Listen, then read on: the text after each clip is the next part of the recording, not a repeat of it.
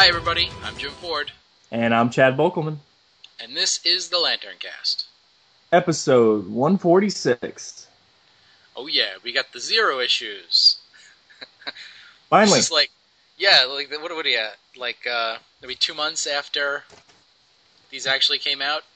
Yeah. On the plus side, I have the list for where they sold for the top 100. Oh, great. Well, that's good news. I mean, I guess if we wait long enough, we will have that data like that. Sorry guys, but if you want things like interviews from New York Comic Con or Austin Comic Con, you're gonna have to wait for the regular reviews. Yeah, and they're all saying it's like, yeah, but we don't want those interviews. I do. You know, it's hysterical because, like, on the one hand, it's taken us this long to get to the issue zeros, but by the same token, it's like, we still have been putting out episodes, and it's just that we've had so many episodes in the can. Oh, man. Finally getting to new stuff. Yeah. And by new, I mean 2 months old.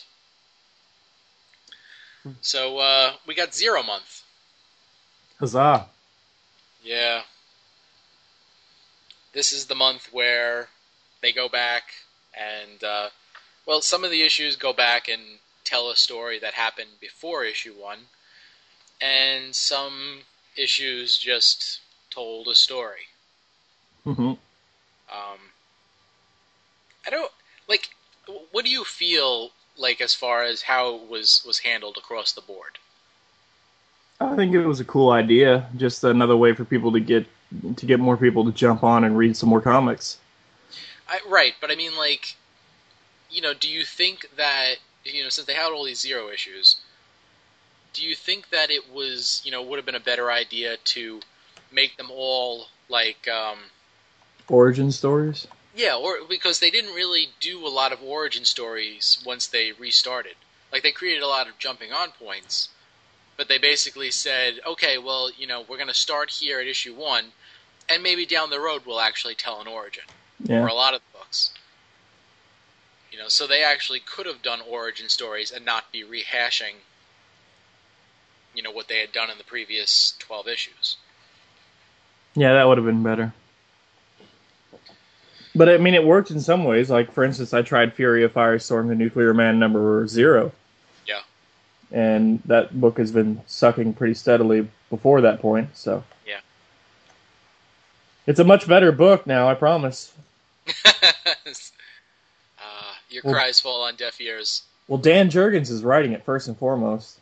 And the original Firestorm is back now, so there's not like an ass ton of Firestorms. Jason and Ronnie aren't just one Firestorm. They're now one's the body, one's the mind kind of thing. Right. The original style's back, which, thank God. Yeah. Yeah, my view on that is, like, it's really nice that they went back to that, but for me, like, they kind of poisoned the well with the first 12 issues. So, I'm Dan Jurgens might be, he probably is writing an amazing comic, knowing Dan Jurgens, but it's just, like, with that 12 issues of just, like, mess. I mean, unless they said that was in an alternate universe and none of it actually happened, it's still there haunting the past. Yeah, I gotcha. So. But the Zero brought us a lot of good things, like Phantom Stranger number 0. That was interesting. Like, that was cool because, you actually got an idea of what Phantom Stranger's mission was. Yeah. So welcome to the Phantom Stranger podcast, people. Finally here. Jim and I are going to talk about issue 0 and maybe like Sword of Sorcery, because that's kind of cool. I have that issue, but I have not gotten to read it yet. It's a good issue. I read all the Green Lantern Zeros. I read Phantom Stranger 0 and Justice League 0. And I liked... Let's see, did I like everything that I read? I liked most of what I read. I'll say that. And on that note, let's go into Green Lantern number 0. Yeah, let's do Yeah. that. Okay, so they introduce us to the new Green Lantern of Earth, Simon Baz. Um, it starts off on 9/11.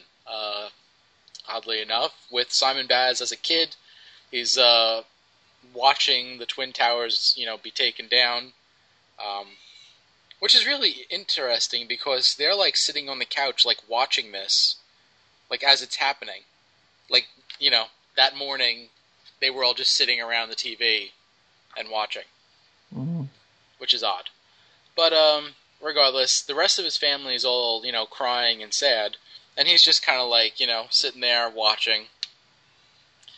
Then it kind of shows like him growing up and facing the racism, having to clean off the graffiti off the Islamic Center, and then getting into fights because he's I guess Muslim, and then later on facing the what do you call it, the random safety checks at the airport, so-called random.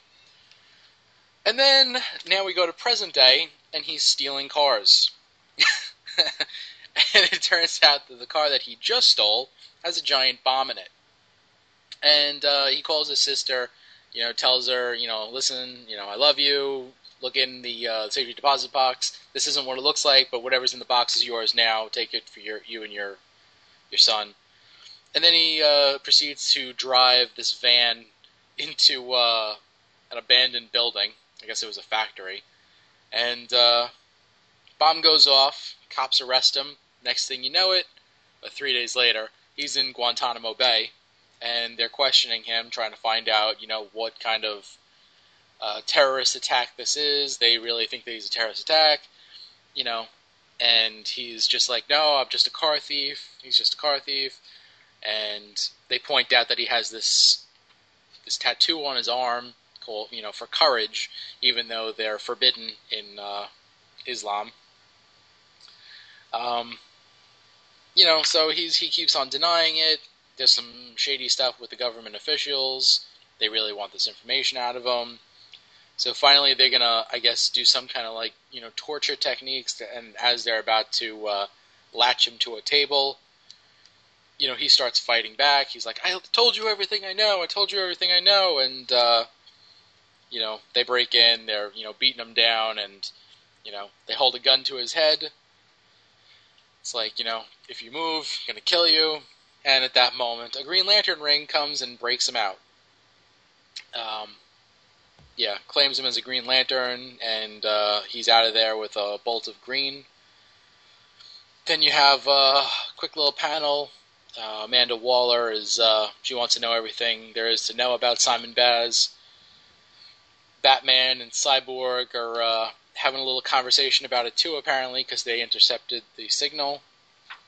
And next thing you know he's somewhere on the ground, passed out, and there's a message waiting, which is the message probably that Hal inputted after, before he died.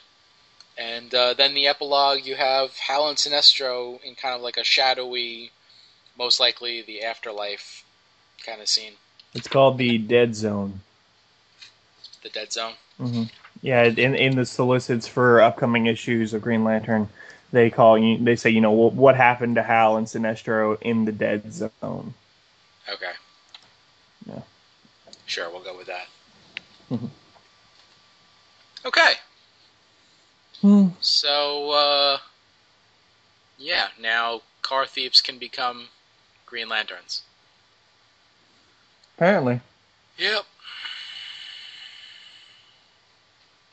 I do like that they, really showcased what it's like or what it was like for a Muslim American during that time frame. Yeah. I don't know. Yeah, I don't know if transitioning automatically from that to stealing a car is the best idea. Right. Yeah, and not for nothing, but he steals a car that just happened to have a bomb in it. hmm Which I he mean, didn't know.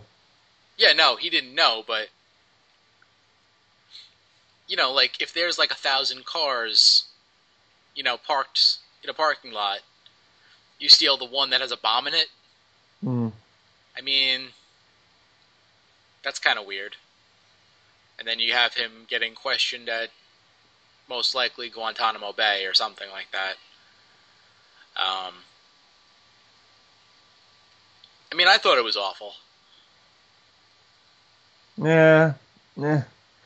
It's like, I like the art. I mean, in this, which is new for me to say because typically in my mind, uh, again, props to Doug Mahnke all around, but well, usually when he draws scenes on Earth, I don't like it.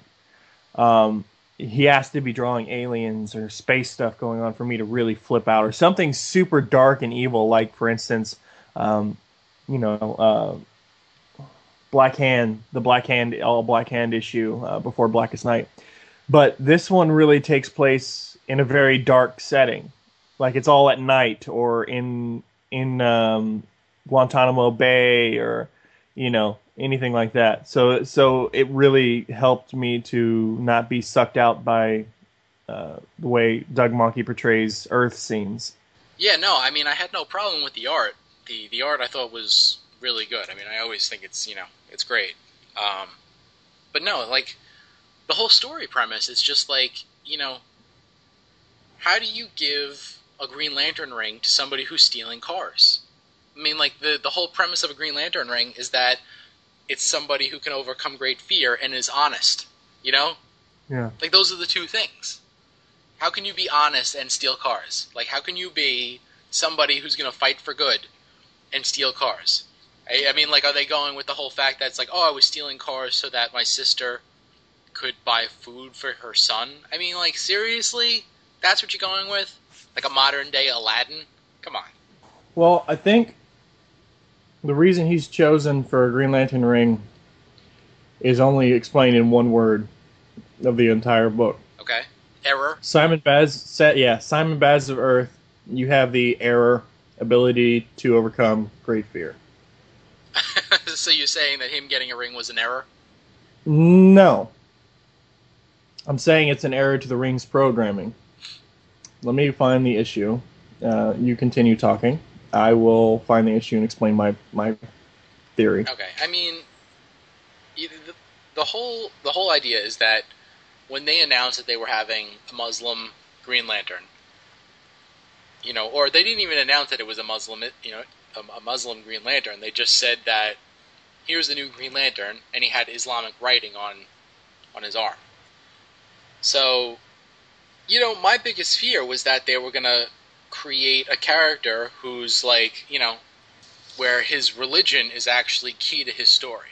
Because that was like the one thing that I did not want. It's the one thing that I've really enjoyed about Green Lantern thus forward. No religion in my comics. Now you have religion, you have religious persecution. It's like, I don't know. There's one thing about writing a comic about social inequality and social, social stuff like that. But by the same token, like, was Denny O'Neil ever writing comics where he had to invoke religion? No, because he didn't need to. Exactly. No, not because he didn't feel the need to. It's because he didn't feel the need to because it wasn't there, for the most part. Not in that time period. Think about it now. For instance, I have no problem admitting I was raised Christian, Lutheran to be precise, and some of those things I still hold to, but not all of them. For instance, the where I stand on the gay marriage issue and the abortion issue is not necessarily what's in line with what I was raised to believe. But growing up in the church, in kind of exposing myself to that, I've kind of seen from other people their ignorance and hatred concerning all things even specifically Christian. I'm not about to say I'm being persecuted because I think that's a little bit of a strong of a word that's more applicable to somebody going through a severe situation like the Jews during World War II, or The Chinese during the the Japanese during World War II. yeah, Them too. yeah, and but I've noticed, for instance, you go online and let's say we're reading anything concerning science. Let's say they found a new link in the quote unquote evolutionary chain between humans and apes, or let's say there's an article on religion. No matter where you are, scroll down into the comments section. Somebody will just start lashing out and say something about, I cannot believe how ignorant Christians are. I mean, how stupid do you have to be to believe this stuff? Blah, blah. And they just lash out at everyone in general, like a complete grand sweeping statement. And I've experienced that. People, because I live in Austin, it's a very liberal town. It's a blue dot in a red state. I have college friends and stuff who, who I don't really advertise that I was raised as Christian because some of them I think might hold a grudge, or I've seen hold a grudge against Christians, and for that matter, people like the Westboro Baptist Church. They're the ones who protest soldiers' funerals.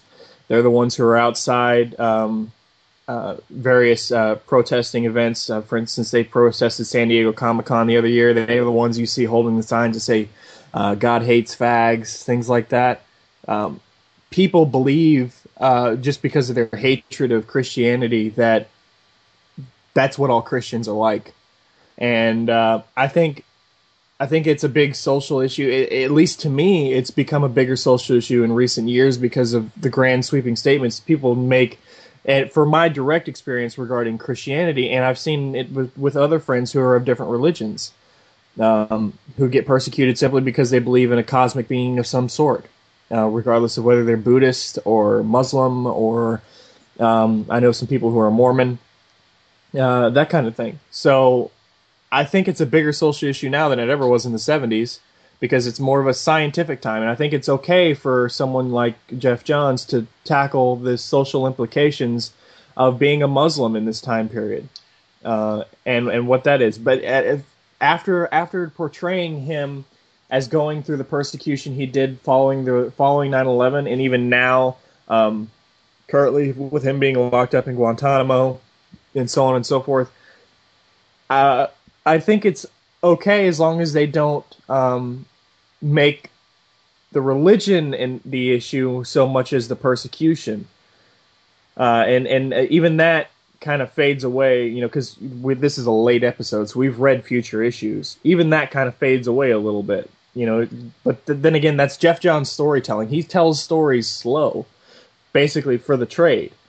So this is going to be more drawn out in a single issue to you or me than it is to the trade reader who's just reading an overarching story arc. Because like Denny O'Neil and Neil Adams in Green Lantern, Green Arrow, they dealt with this stuff in one and done issues for the most part, except for like the drug storyline and everything. Yeah. Well, and I think when you're dealing with it like that, where at the end of an issue,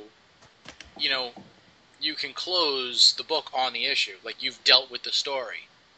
It's a lot different than drawing it out, because it's like, right now, it's like, they basically, they burn you with a hot ember, and it's not going to be until like 6 months later where all of a sudden they put a Band-Aid on the wound. You know what I mean?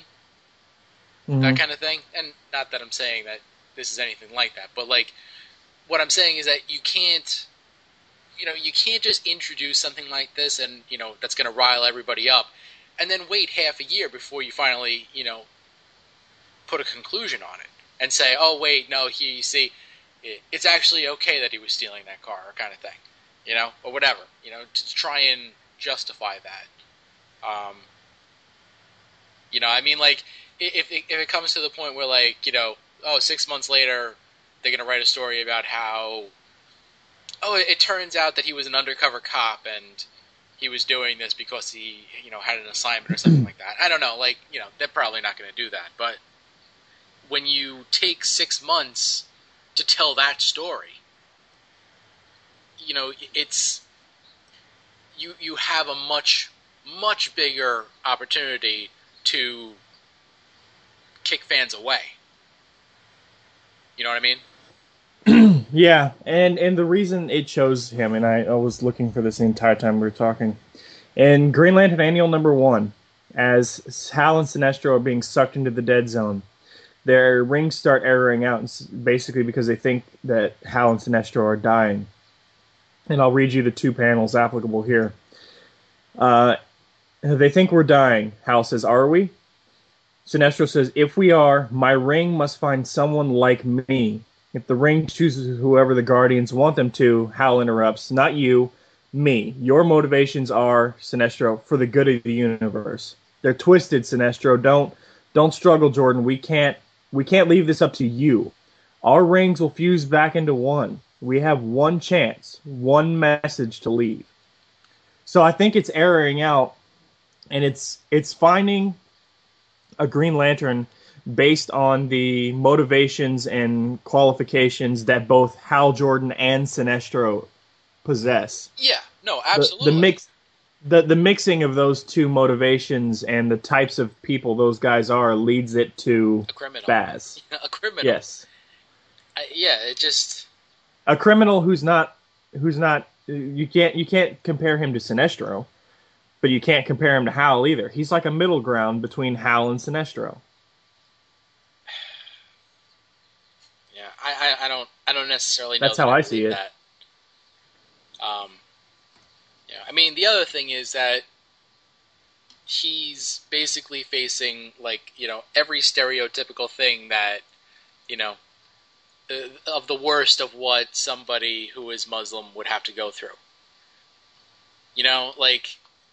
Like he doesn't get any breaks between having to clean the graffiti of others, getting into fights to protect his sister, and getting checked at the airport, and then getting interrogated at Guantanamo Bay. I mean, like, that's... Is there anything that would be worse? I mean, and the fact that he's stealing cars, I mean, is that to imply that because he was Muslim, nobody wanted to hire him for a job? Yeah, that's true. Which doesn't even make sense to me because, I mean, I'm pretty sure there is a decent sized population of Muslim in Michigan. So, I mean, it's not like he's surrounded by lots of, people that aren't Muslim. Yeah. I mean, my facts might be a little wrong on that, but I am almost positive that there is, like, a sizable population over there. Almost like how we have, like Little Italy or something like that. I'm pretty sure they have communities like that in Michigan. And I think, Jeff Johns is Lebanese or partial Lebanese, and he's from Michigan. So, I mean, he's definitely drawing on experience to some extent, but I don't know. I mean, obviously they wanted a character who was going to be, this kind of rogue character, but I think some of the choices made, it doesn't reflect well on a hero, and it definitely doesn't reflect well on a Green Lantern. Yeah. You would think that with all his rage, maybe he'd get a red ring instead. Oh, I'm sorry. I thought he was being recruited or told to steal cars by someone. No, he's just stealing cars. Yeah, because in issue 13, he, and I don't want to jump ahead and cover too much, but just one panel, he's talking to his sister, and she says, "You've been stealing cars. I know it was stupid. It was cars no one would miss. It was only until I got another job. You needed money." Yeah. Yeah. Like, that's a crappy justification. Yeah. Cars that nobody would miss. Like, what is that? And they talk. They talk earlier in the issue, Amanda Waller and another individual talk about how his only priors on his record are street racing. So, yeah. Well, I mean, the street racing I can see as being from Hal Jordan. Yeah. Oh man. Okay. Hmm. I mean, I hope it gets better. I really do. I hope that that's not, you know, as played up as it is in the future books. No, it's not. I mean, it's an origin story of a main title Green Lantern, so it's going to be stretched out for another issue or two. But once they deal with it, for instance, the way Jeff Johns deals with Aquaman's unpopularity in the Aquaman series, it goes on for an issue, 2, 3, and then it's strictly action from there on. So I think it's going to be the same type of deal here. Okay. All right. Yeah. Buy, borrow, pass.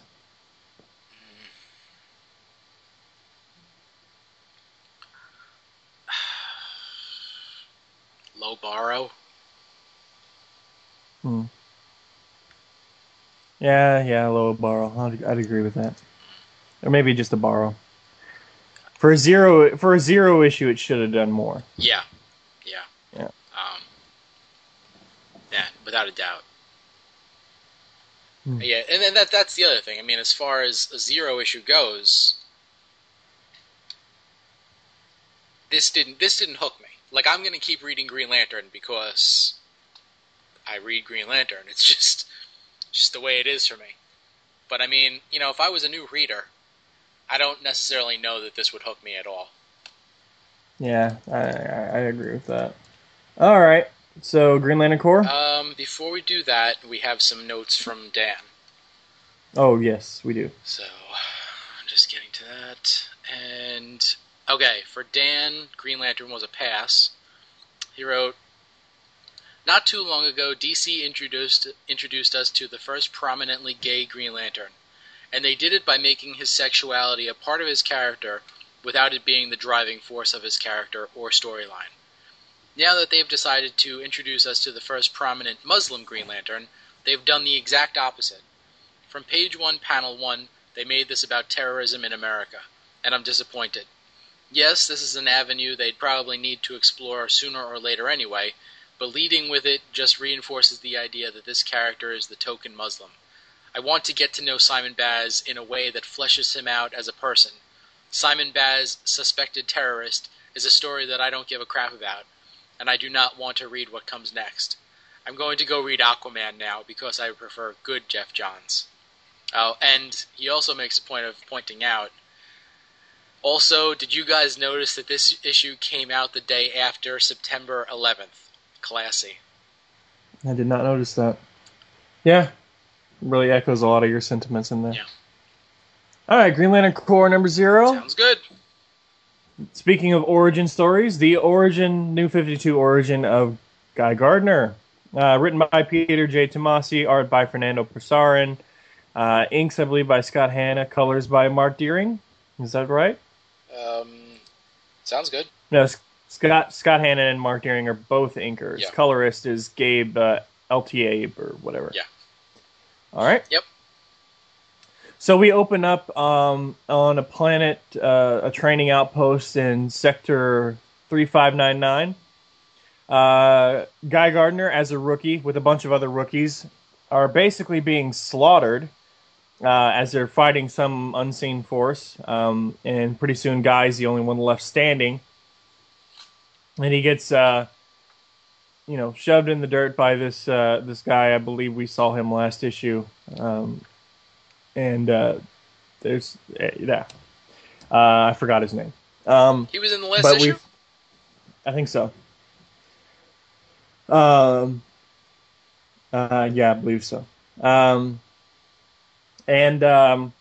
We flash immediately back to 3 months prior at the Baltimore Police Academy, where I believe it's his sister. Mhm. Yes, his sister is graduating from the police academy. Her brother's already a member of the police academy, and Guy is part of this little nuclear family, and he is hanging out with his friend Marcus, and they're all just kind of catching up and everything. It's obvious that Guy's little sister um, is really the only one that loves him that much. His dad is very indifferent and outwardly so. Um, and his brother is just kind of the middle ground, I think. Loves his brother but thinks he's a jerk, kind of a thing. Um, and let's see. Guy ends up going to visit his father. I'm sorry, I'm just trying to remember what happened without having to read all of this crap ton of text again. Green Lantern Corps is notoriously the wordy of the more wordy of the four GL titles. Um, but anyway, Guy goes to visit his father at night, and he's kind of trying to, I guess, make a kind of a peace offer, trying to offer his dad some tickets so they can go watch a game. Uh, and his dad turns him down. You can see that there's a lot of pictures of Guy's sister and brother, and the strong line of policemen in the Gardner family, rather. And it seems he's really got a chip on his shoulder because Guy was kicked out of the force for getting innocent people killed. And I guess that's the root cause of why Guy is such a disgrace to his father. Because he's an officer who failed at being an officer. So Guy, has a typical Guy Gardner tantrum, snatches the cane away from his father and starts smashing walls and pictures, particularly a picture of his father in uniform. Which, just point out really quick, you could see from his mustache, it's a giant, like a redhead mustache. Mm-hmm. Which now he has white hair, but I guess it serves to point out that all these kids were not like the milkman's baby. Continue. And then we flash back to wait a sec. Is this a flashback? No, it's not a flashback. That's what's happening right there. Oh yeah. He hears it on the police scanner. Yeah. And McNulty and Simon. It's Officer Marcus, his friend, and his partner under fire. Well, his brother. It's his brother and his friend. Why? Is it his brother? Yeah, that's his brother. Then why doesn't it say Officer Gardner?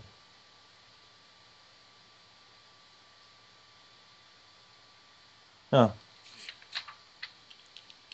Oh, it's the corner of McNulty and Simon. Oh, okay. There we go. Yeah, it's his brother.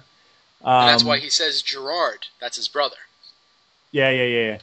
Yeah, my bad. I promise I read the issue. I just forgot. It's been so long. He is partnered up with his no, fuck. Yeah, his brother, Guy's friend Marcus and and his brother are partners. They're taking machine gun fire from some gangs. Guy comes roaring in to save the day. Basically knocks them all on their ass with his bike.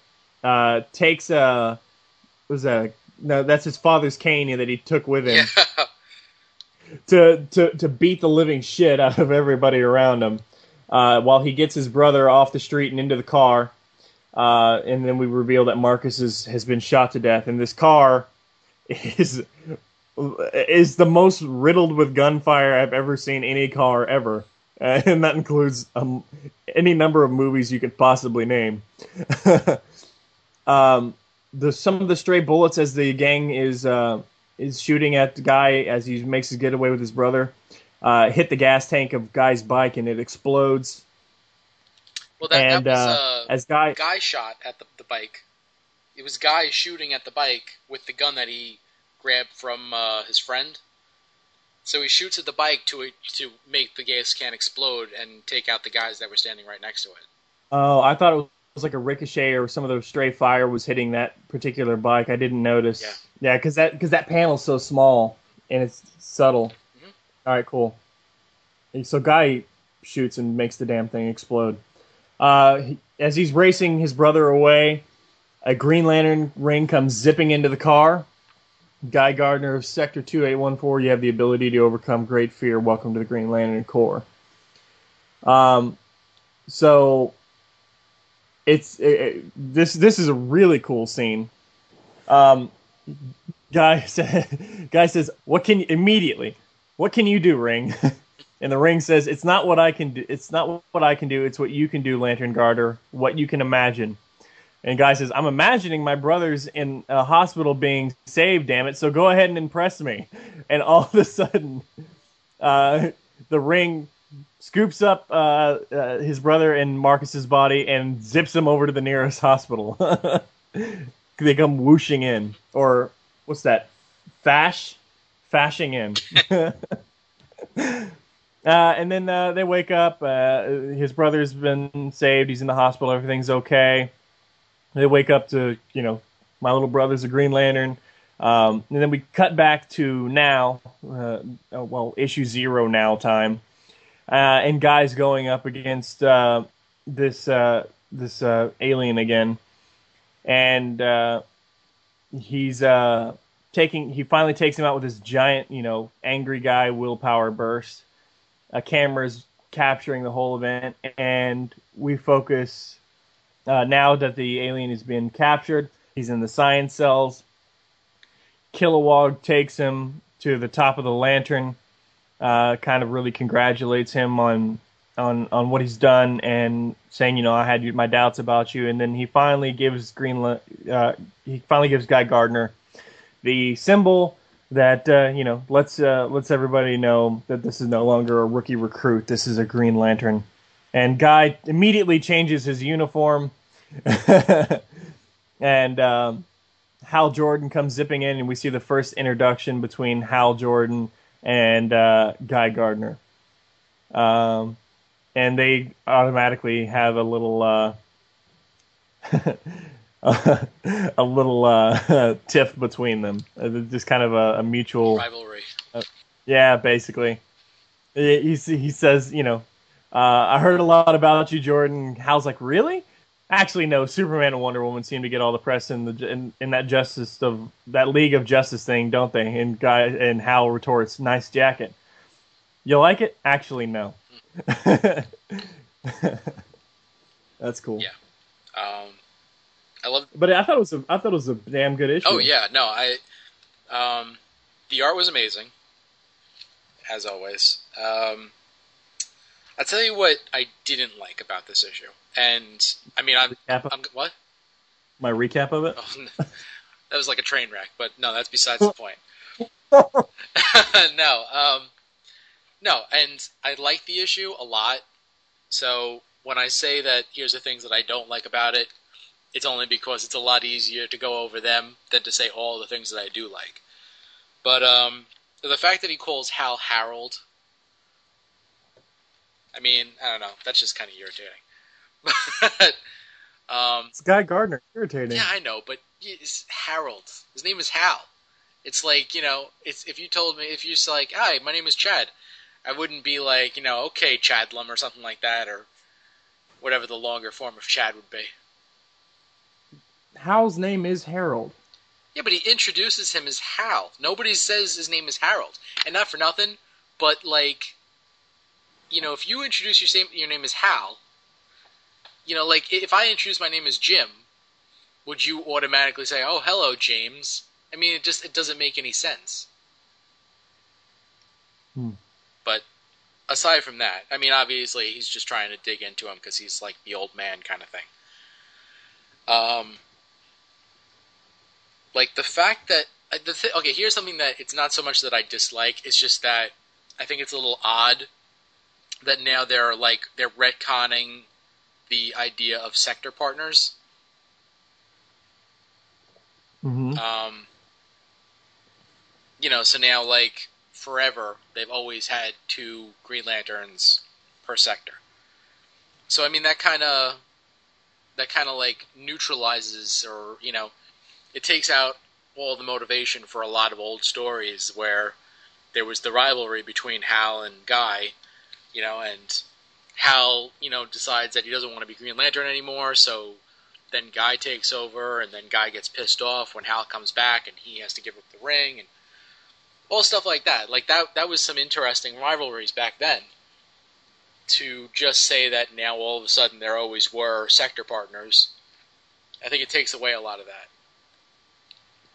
But, I mean, again, that's something that's fairly minor.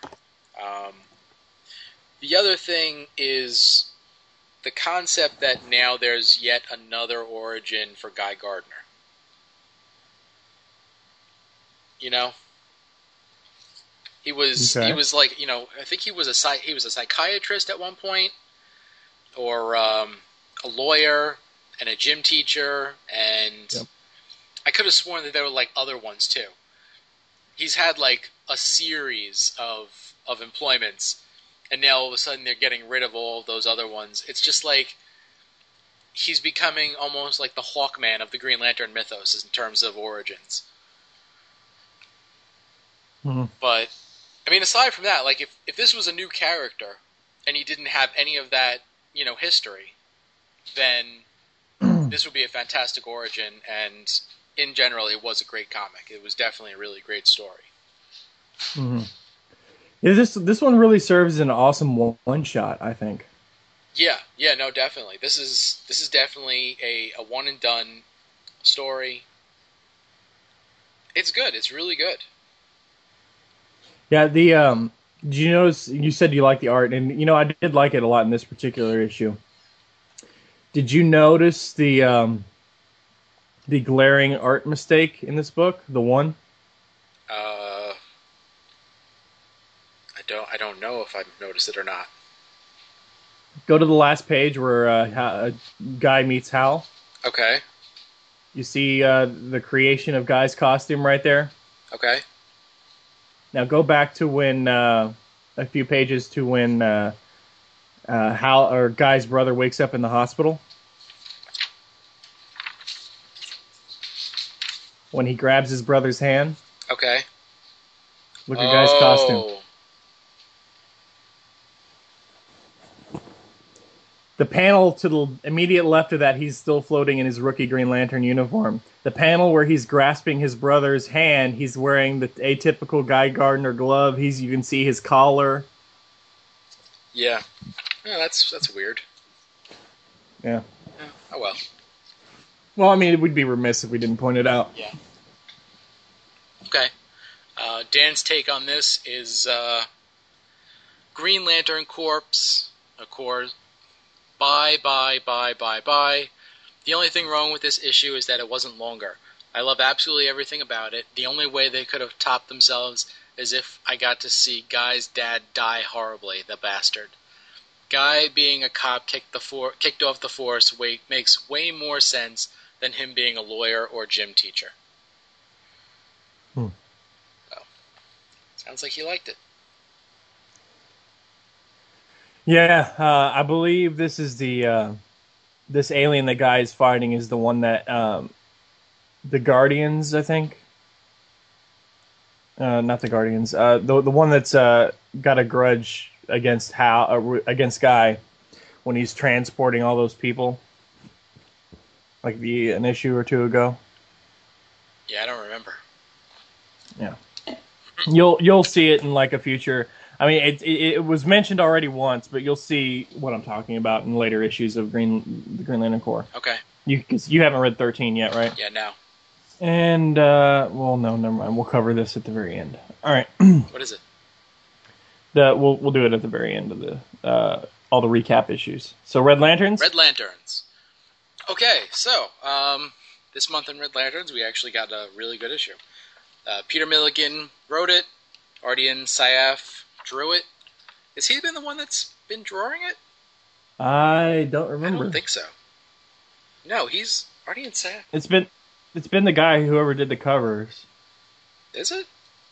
Yeah, you don't recognize that style right there on the cover? No, I completely don't recognize. Wait, let me see something. No, no, the person that drew this comic is not the same person who drew the covers. I can tell that. Right. No, no, no, I know that. I mean, the guy who's been drawing the comic, uh, is the guy who did the cover for issue 0.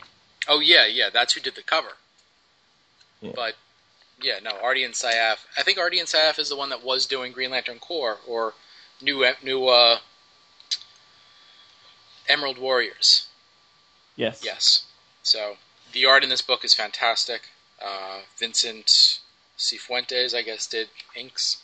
I can't actually find the page. What is it? At the very end. Yeah. Colorist Peter Pantasis.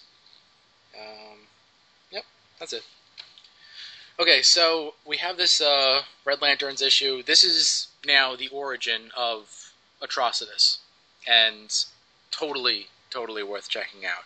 Starts off where you have Riot, and this is before it's been wiped out. You have the Manhunters stationed there, and Atrocitus's family. They're all there. Atrocitus's daughter, Traka, she didn't trust the Manhunters. She didn't like them. She thought that they hated them, which would be interesting because they were all robots. But turns out she was right, and they wipe out everybody on Riot, as we know. And the only one that survives is Atrocitus, who, and I mean, when I say the only person that survives, on the entire planet, he's the only one that survives. And he, like, after they, kill his family, he basically just tries to take out as many as possible. And as his family is killed, they make a note of, saying that, hope dies inside of him. So he no longer has hope. Next thing you know everything's dead on the planet except for Atrocitus. And two of the inversions, Peter Quill and Roy Xaume. I have no idea how to pronounce that. But the two of them they pop up on this world because they sense somebody is alive. And they use blood magic to reveal that it is Atrocitus. And there he is, half alive, almost dead, with his hands around the throat of a manhunter. And, they say, listen, you have this hatred of them as much as we do, but we don't have the same focus as you. So come with us, and we'll take out our vengeance on the Guardians. Then they reveal the other two of the 5 inversions. What is it?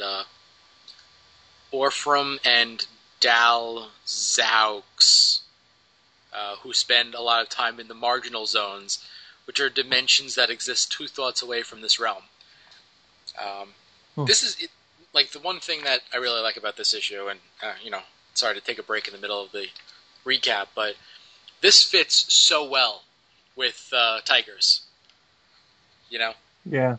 The whole way it's written and everything, it's basically like an extension of that story. So, they give Atrocitus a little bit of power to use to, help fight the Guardians and their Owen science. And they set up the Empire of Tears with, it's just all magic everywhere there. And eventually Atrocitus says, he figures that he needs more power. So he kind of like seduces Roy Xaume, who I guess is a female. And he basically gets into a relationship with her so that he can steal her secrets of blood magic. And as he gets the power, though, love dies within him. So now he's all powered up with full blood magic, and he needs to test that out. So he goes and he kills a Guardian who was trying to set up a Green Lantern Corps, and by killing him, he delays the Green Lantern Corps by, hundreds of years. But he makes a point of saying, "Pity died in me centuries ago." So that's, they go through and different emotions keep dying within him other than rage. He's lost compassion. He's lost hope. He's lost love. And, it just keeps going on like that. And he uses the blood from the Guardian to create his first blood prophecy. And, he sees the Red Lantern symbol. He sees what he must do. He must kill the other 4 inversions and use their blood, but he doesn't really know why just yet. And then the Guardians, they lock them all up on Riot. No, Yasmalt. And he eventually is able to use the blood magic to break free and kill all the other 4 inversions. And with their blood, he powers the Red Lantern power battery and starts the Red Lantern Corps. Yeah, he uses the last drop of blood from the inversions to, see what his mission is in the universe. And, it shows him he must start this Red Lantern Corps. And that's it. Did he rip a Red Lantern battery out of her face? No.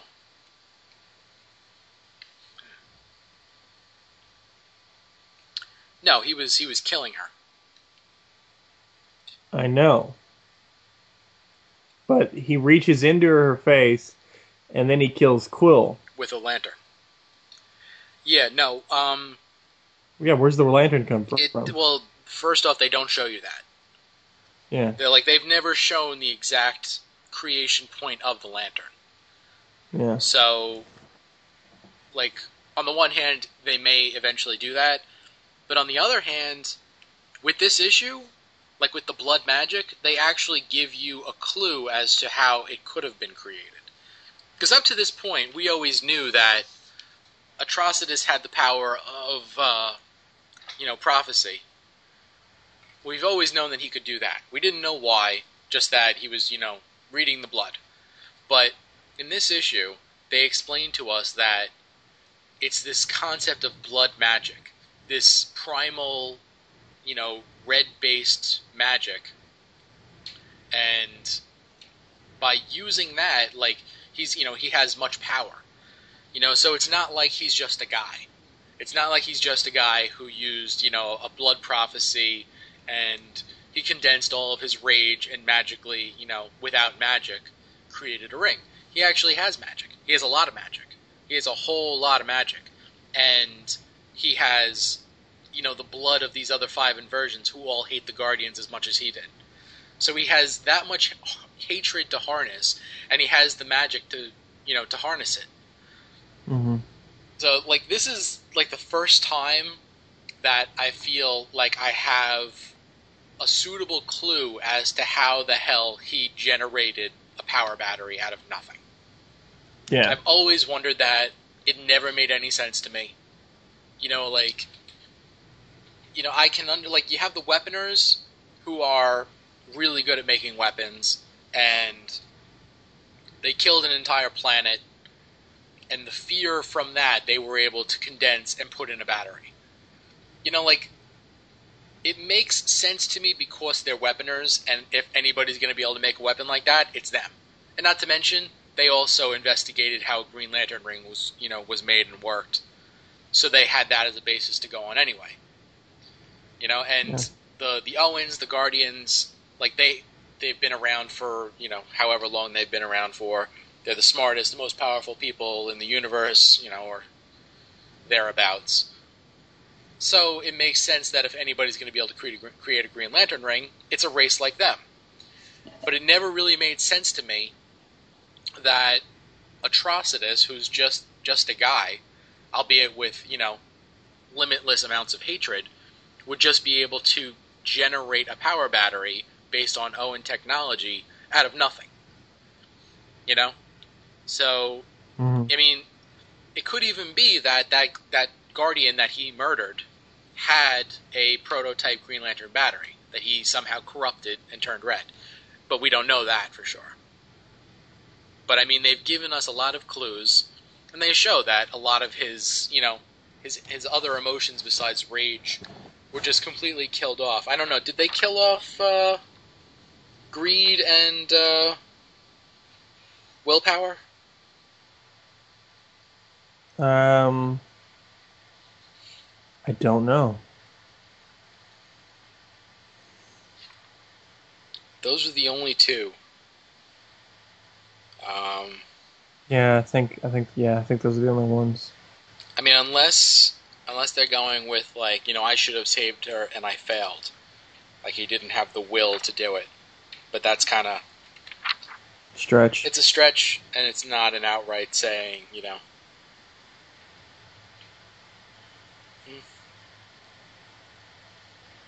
But what'd you think? It was a good issue. I like how brutal it was. Mm-hmm. It's really befitting of a Red Lantern book. And one thing that was really cool to notice is how old Atrocitus is. Well, we knew that. No, we didn't really know that. I mean, we knew he was around when Sector 666 was destroyed. Yeah. But we didn't really know when that was. Like, was that when the Guardians were Guardians, or was that when they were still Malthusians? We didn't really know that, not until the War of the Green Lantern stuff. So this is a nice confirmation still that that's probably still in play. Look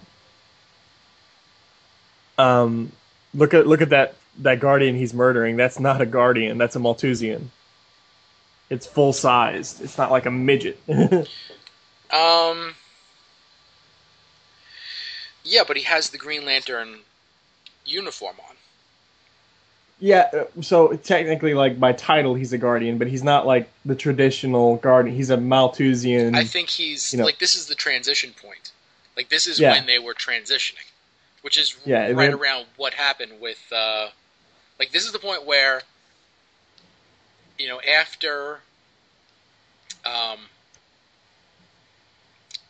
Krona wiped out Sector 666, they all had their, White Lantern kind of robes on. Mm-hmm. Now after that, like they're Guardians. This is definitely Guardians, but they're since it's the beginning of them being Guardians, they're still full size. They haven't shrunk down yet.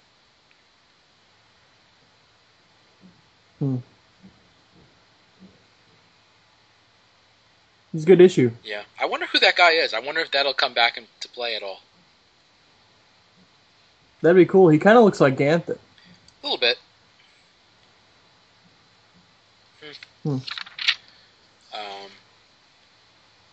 Yeah, no. I was a little creeped out by the kind of love scene between Roxanne and Atrocitus. Yeah, that was gross. But yeah, no, this is a good issue. Okay, hold on one second. Okay. It looks like somebody wants to make their debut appearance on the LanternCast. Okay. I think he's already made his appearance. We heard him in the background earlier. Oh, okay. So, okay, what would you rate this? I'd give it a buy, a low buy, because it's still Red Lanterns and it's got a lot to make up for, but it's a buy. Mm-hmm. I give it a definite buy. Actually, I give it a high buy. I thought it was great. I thought this is what I definitely want out of Red Lanterns. And if Milligan is going to give us more like this, then I'm all on board. Right. And what were Dan's thoughts? Dan's thoughts, Red Lanterns, buy. Which, interesting from Dan. Mm-hmm. That first page was amazing.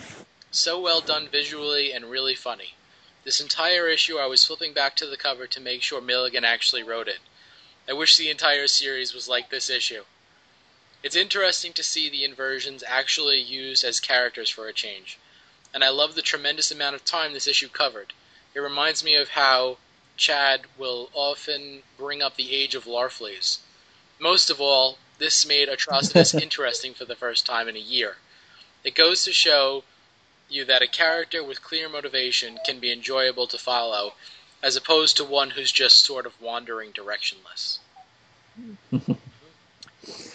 Yeah. The only thing that I'm not like completely that I wonder a little bit about is that the Empire of Tears. I think the time on that is a little skewed because the Empire of Tears and where magic held sway, I think that happened before the Guardians became Guardians. This is the New 52. Right. But so I mean, like originally, you had like that was originally why they sent the Manhunters into Sector 666 because they wanted it was the Manhunters and the old Owens that were trying to rid the universe of random magic. I'm pretty sure that was the original timetable. Anyway, but New 52, and they're actually using it as a story. It's good. I loved it. I thought it was a fantastic issue. Like Dan said, wish it was more like this. Yeah, it's good stuff. New Guardians? Yeah, did you actually read this issue? I did. So you're going to give us an awesome review? I read these issues. It's just if we'd actually record on time, I'd be able to. Listen, I read all these issues twice. Look, I read them when I first read them, and I read them again for this episode. You know what?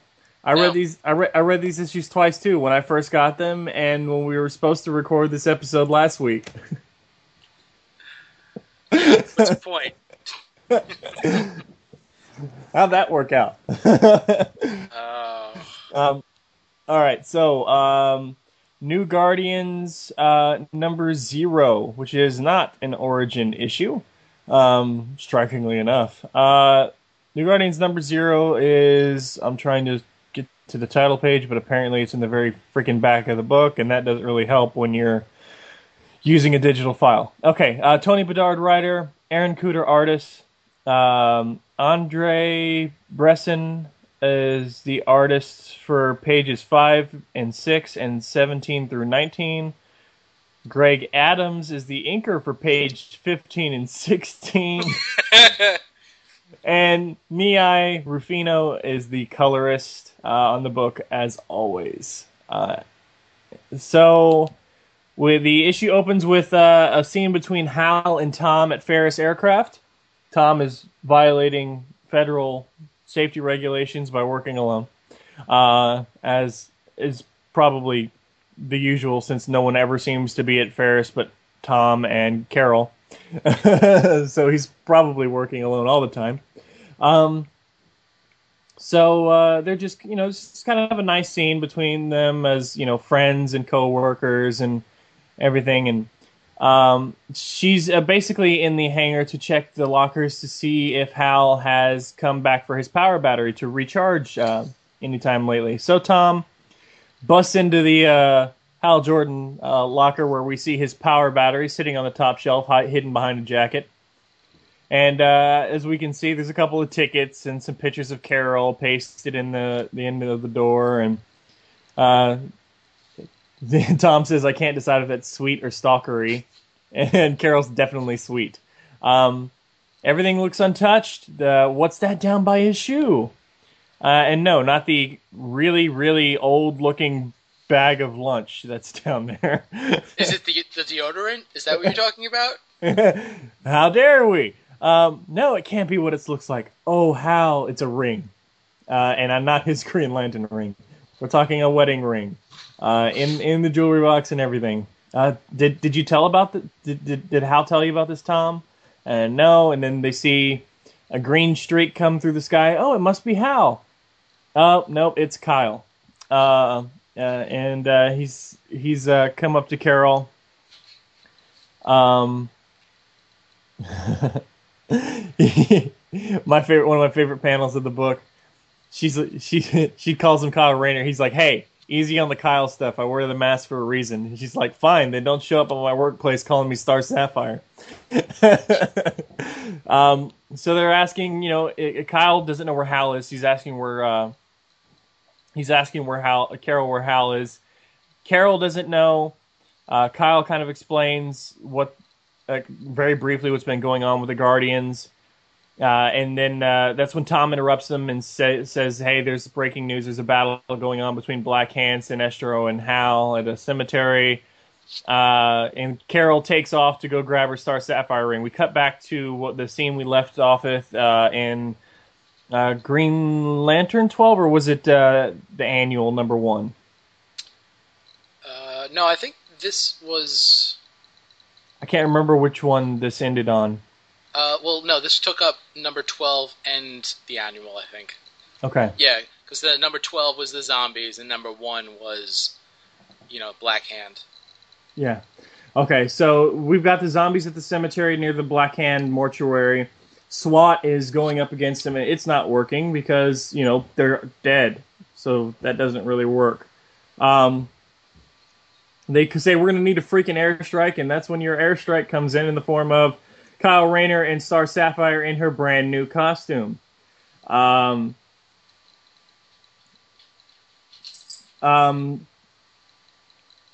see. These are Kyle thinks they're regular zombies. Or they're Black Lanterns rather. And so he goes up against them. So he combines power with Sapphire. They start zapping various zombies. And apparently that trick still works, even though I don't think these are Black Lanterns, but whatever. So they head to the middle of the entire thing, trying to look for Hal, and that's when Kyle sets up an energy construct, kind of recreating the center point of a blast, of a detonation, rather. A yellow power battery. Yeah, the yellow power battery that exploded in annual #1. No, that was issue 12. I get those damn things confused because they came out exactly the same time, so I can't remember what came out when. That's when suddenly the ground begins to swell and the zombies start rebuilding themselves, and suddenly Star Sapphire and Kyle are overrun by zombies in a very beautiful page of undead awesomeness. I particularly like the zombie that's kind of leaping at Star Sapphire. That's really cool looking. So they are just literally being swarmed upon. So he knows by him and Carol being separated, they can't really wipe out any of these zombies because they can't combine the power. So Kyle starts freaking out as he's being overrun and taps into Hope. Somebody does not like Hope. Oh no. Oh no. Oh, hold on a second. No problem. Okay, continue. And that's when Kyle really taps into Hope. You see the symbol light up in his eye, and then the next page, this beautiful splash. And I can't believe Dan's not here to see this or to talk about this, because this is freaking amazing. Of Kyle just kind of starburst lighting up the area with blue lantern energy. It's amazing. And Carol's like, what, WTF, what just happened? Did you just harness the blue and green spectrum? Kyle kind of explains to her what's been going on in the series thus far with him, trying to, teaming up with the other Corps and then wearing all the rings at once and everything. And he said, she's like, Hal said you're special. Carol says, Hal says you were special, that you were the torchbearer for the whole Corps. Maybe this means something. And Kyle asks, locate Lantern Jordan. And the ring says, Lantern Hal Jordan of Earth is deceased. Repeat, Lantern Jordan deceased. And so Kyle tries to locate his ring, and that's when you see a quick energy construct of Baz. Carol doesn't believe it, and she says, because you're part of the because I'm part of the Star Sapphire Corps, I feel that Hal is still alive, that he can't be dead, that my love can't be dead. So that's when Carol pulls some crazy bullshit move we've never seen before and shows Kyle the future. Um, the Sapphire says that Kyle will have to combine all 7 powers in himself. And so, with that being the possibility that Kyle has to, wield all 7 powers, that kind of is the linchpin that's going to start this entire new run on New Guardians. And we cut over to Zamaron, half a universe away, apparently, as the Guardians are descending to talk to the Zamarons. Not the Queen is dead, remember? So this is just the other Zamarons. They know what's going on, and they decide to join the Guardians in their quest, as it were, to destroy all the cores and eliminate free will. And that's that. Now, what you call it? When you said that, something that we've never seen a Star Sapphire do, that's not entirely true. Because, like with the, Miri has showed us that by looking into the Star Sapphire, like it shows you your heart, basically. Mm-hmm.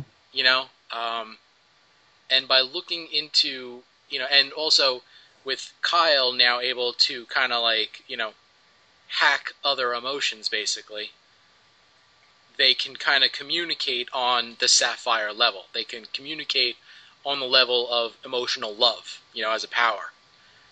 So I don't know that she was necessarily showing him his future as opposed to what was in his heart and what he was capable of and what he was going to have to do. I don't know if I buy that. I mean, I kind of have to, otherwise it would just make no sense. Yeah, because there aren't ever moments in comics, especially these comics, that don't make sense. And also, I think it's important to note that when he does that starburst, he's harnessing green and blue at the same time. So that's why he wipes out all the Black Lanterns. Right. Yeah. They weren't Black Lanterns as in, with rings. They didn't have rings, but they did follow the same rule as other Black Lanterns. We saw that in issue 12 of Green Lantern. Yeah, and I still don't know if I buy that. That's fine. The thing that I don't really buy is that, by the time that second wave of zombies starts popping out of the ground, I think at that point, Hal and Sinestro were probably dead, and Black Hand has been absconded by the Guardians. Yeah. So, I mean, there's no reason why those zombies should be there. Like, they had extra zombies. There were too many zombies. I mean, it was basically, I know that they did it just for the purpose of showing Kyle, with the starburst. Yeah. Which was a really cool moment. I mean, who doesn't want to see Kyle harness 2 emotions at once? That was freaking awesome. Beautiful page. Yeah.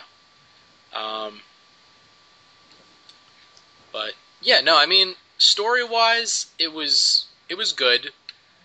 The thing, what you call it? Oh yeah, and not for nothing, who the hell keeps an engagement ring at the very bottom of their work locker, underneath like dirty socks and behind deodorant? Hal Jordan, who's only ever around Carol when he's at Ferris Aircraft. At least put it on the top shelf next to the battery. God. Yeah, I mean, I guess from the point of view that he usually doesn't have an apartment to go back to. Yeah, keep it in your locker, but don't keep it behind the socks and the deodorant on the very bottom. That's just weird. You know what I think is funny? Because Hal's been in its face so friggin' much. This is what we see here with his locker is probably the only possessions the guy owns. Yeah, probably. What you call it? The tickets in his locker were to Rocky Horror Picture Show. What? Yeah, if you look at it, you can see they were 2 tickets to Rocky Horror Picture Show, which he probably took Carol to go see at one point. Okay, I see admit one. Rocky Horror Picture Show. Okay, see, these are the things you miss out. See, people, these are the things you miss out on when you read digital comics and not not the not the hard stuff you can actually take a look at because you actually have to zoom to check these details. Um, what you call it? So story wise, I thought it was a good kickoff point. I think it probably had a little too much Carol and Pieface action. I like that. Yeah, I don't know. I thought that was some of that was a little too forced. But other than that, no, I thought it was a good issue to kick off. This next story that's coming. Art wise, is another story. Hmm. Now, okay, I like the art style in general. Now, this is a change from Tyler Kirkham, who we've had for 12 issues. We love Tyler Kirkham. Now, in general, we would be more apt to question a new artist. We would be more hesitant to just latch right onto him right away. But when this issue starts out, like, there's a lot of art in this book that I really like. I think it looks like it's like a slight variation of Frank Quietly artwork. It's got that kind of like softness to it. Um, I like it. I do like a lot of the art in this book, but and even with the other artist, whose name escapes me right now, I can't get to it. Um, the one that drew the zombies. He basically drew all the zombies in this issue. I think his zombies were terrific. In fact, this might have been the same guy from Green Lantern 12 that did those zombie pages in there. But even if he wasn't, like, that art was fantastic. The problem is that there were a bunch of pages in this where I don't know if Aaron Cooter was being rushed or if, like, his inks are... there were certain pages where the other inker was working on stuff, and I think those inks are very muddy. I think it leaves out a lot of detail on the characters. There's a few pages in this book where, like, everything just goes completely wonky, and, like, when you have a scene where they're in Kyle's mind and he's seeing how he's going to be a member of every corps, that should be, first off, that should be a full page spread. Second of all, it should be something so gorgeous that you could make a poster out of it. Because that's a scene that, to kick off a storyline like this, that's something that people want to see. And it has to look good. And, it doesn't. Hmm. Like, there are certain costumes, like, some costumes work good, and I don't even know how much, time and energy was actually put into designing each costume for Kyle. But, like, you have the Indigo costume, looks interesting, looks kind of cool. The Blue Lantern costume, well, we've already seen that. We've already seen Kyle as a Blue Lantern. And they just kind of give you a hint of what he looks like as a Star Sapphire. And there's kind of like an addition to his clamshell mask, so it has kind of like a variation of the Sapphire tiara, without making it look like a woman's tiara. That's cool.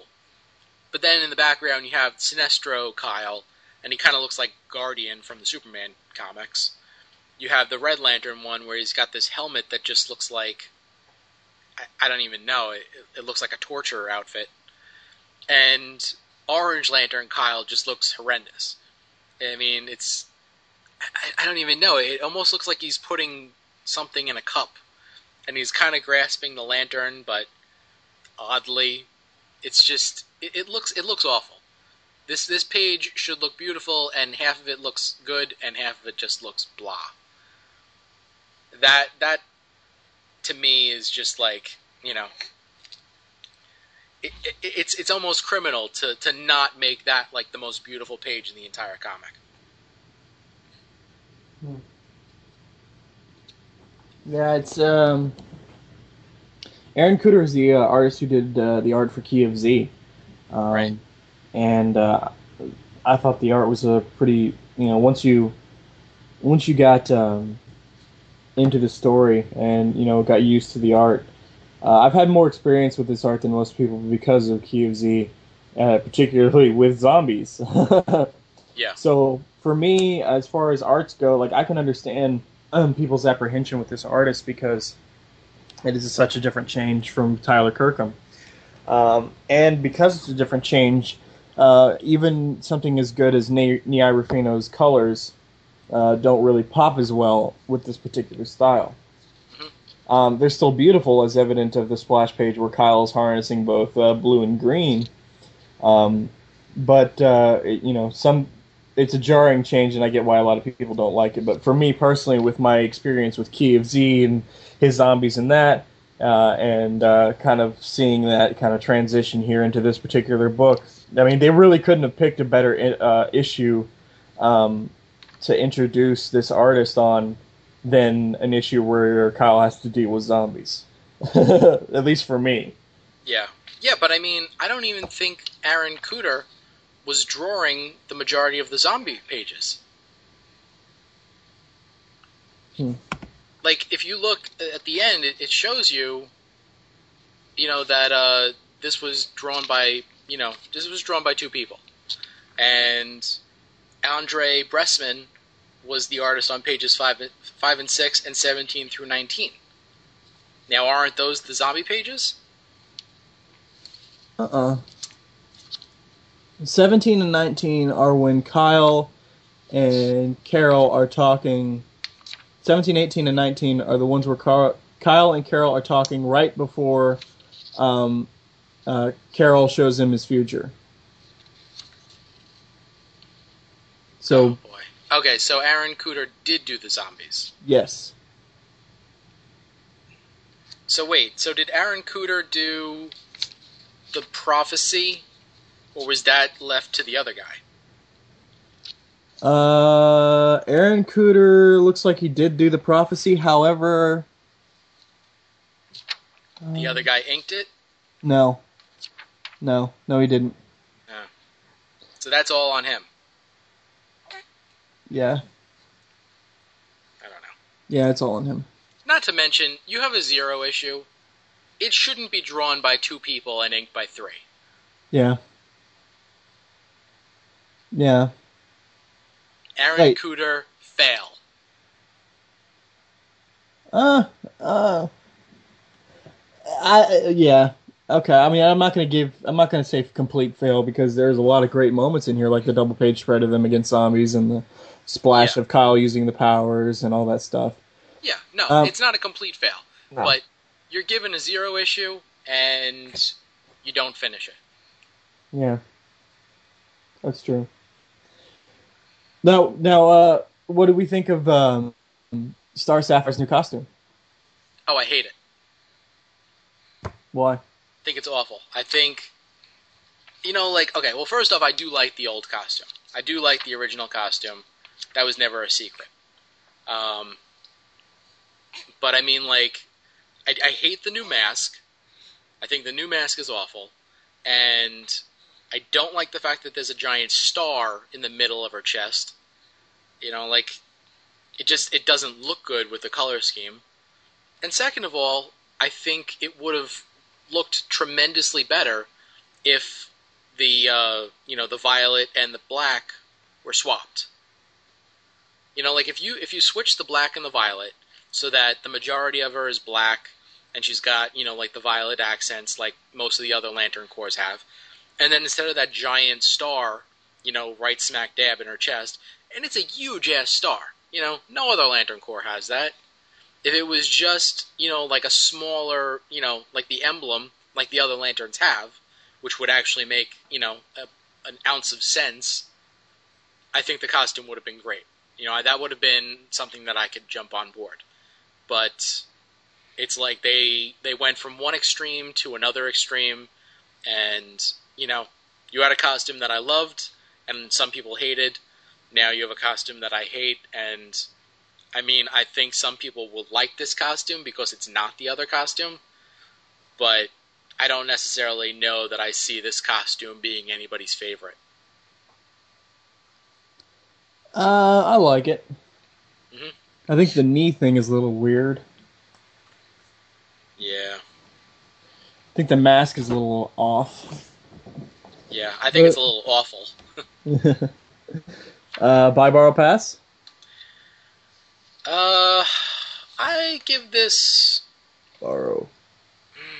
I give it a buy based on story. I give it a high borrow. Um, Dan gives it a borrow. Carol has a new costume. This design may not be great, but at least they're not tarting her up like a skank anymore. I also really enjoy seeing Carol take up a kind of mentor role. Hope that continues. There was some cool Kyle stuff too. The art was bad except for the splash pages. Is this guy the new ongoing artist? I hope not. I can answer that. Just a second. Okay. Issue 13. The ongoing artist looks like the guy who did the backup pages, like the fill-in. Yeah. Let's. Jesus, why is I hate digital. I hate my digital at least. Custom zoom. Sorry. Tony Bedard writer, Andre Bresson and Emil Carpina. Those are the artists on issue 13. Ardians, or not Ardians. Good God. I'll take Artie and Saya. Yeah, Cooter's not on issue 13. What about in previews? I mean, advanced solicits for other issues. Is he coming back at all? New Guardians number 16. Art and cover by Aaron Cooter. Okay. So it looks like he comes back. So maybe he needs like several months to get ahead. Yeah, maybe the Zero issue is a fluke, and he didn't really give enough time because we don't know what happens behind the scenes on how DC recruits their artists. Yeah. So I'll give him until his next full issue where it's obvious that he had plenty of time. Yeah. To make a full judgment on how he does on the series. Yeah. But by the same token, I mean, this is your Zero issue. You want to try and get new readers. You should put your best foot forward. So even if it's not on him, even if DC contacted him like half a month before the issue was coming out, which would really be stupid, because I mean this thing's planned for how far in advance. They should have done a better job. Yeah. All right. So just to wrap up here, Red Lantern's number 0 came in at number 45 on the charts. Let's see. Green Lantern New Guardians was number 33. Green Lantern Corps number 0 was number 32. And Green Lantern came in at number 4. Awesome. Yeah, so... But unfortunately, a good book like Sword of Sorcery was only 84. That sucks. And Phantom Stranger was 49. Well, that's not too bad. No, but Sword of Sorcery is actually a better book than that rating suggests. But something I wanted to cover. There, in the back of each of these issues is a Who's Who in the New 52 entry. Which you're a fan of if you're a fan of the original Who's Who series, which I am. Then you'll kind of appreciate that, and it kind of gives you some hints as to what is still in continuity and what is not. In particular, I'm going to point out the Who's Who entries for Green Lantern 0 and Green Lantern Corps 0. The other two have good information, but are not necessarily all that necessary to check out for whatever reason. But in the back of Green Lantern number 0, there's a Who's Who entry for Hal Jordan. And the Hal Jordan Who's Who entry talks about his past. And it says, driven by the mid-mission death of his father. So, mid-mission? Was he a test pilot and the plane just exploded? Is that a mission? Who knows? But anyways, driven by the mid-mission death of his father and often grounded for insubordination, Hal Jordan rose to become one of the best and most fearless pilots in the U.S. Air Force has ever seen. Hal's fierce willpower led him to being chosen to wear the ring of the dying Green Lantern Abin Sur, who had crash-landed on Earth after a battle with Atrocitus. Accepting the ring, so that's still in continuity. Accepting the ring, Hal became a member of the Green Lantern Corps and was assigned to Earth, trained by Sinestro. Hal once again used his strong will and fearlessness to become one of the best Green Lanterns in the galaxy. Over time, Hal has battled the enemies of the Green Lantern Corps, such as the Manhunters and Black Hand. Often teaming with fellow Lanterns of Earth, John Stewart, Guy Gardner, and Kyle Rayner, Hal has been at the forefront of missions involving other color corps in the universe. Recently, Hal has been at odds with his former masters, the Guardians of the Universe, and they have begun to see him as a threat to their plans. Hal is also a founding member of the Justice League. Okay. So some of that stuff is still in continuity because we weren't for sure. I mean, we were fairly sure, but they never gave us any definitiveness to what is still in continuity and what is not. So it seems that Blackest Night is still in continuity. And they might, depending on what mid-mission death of his father means, they might be toying with Hal's origin just a little bit.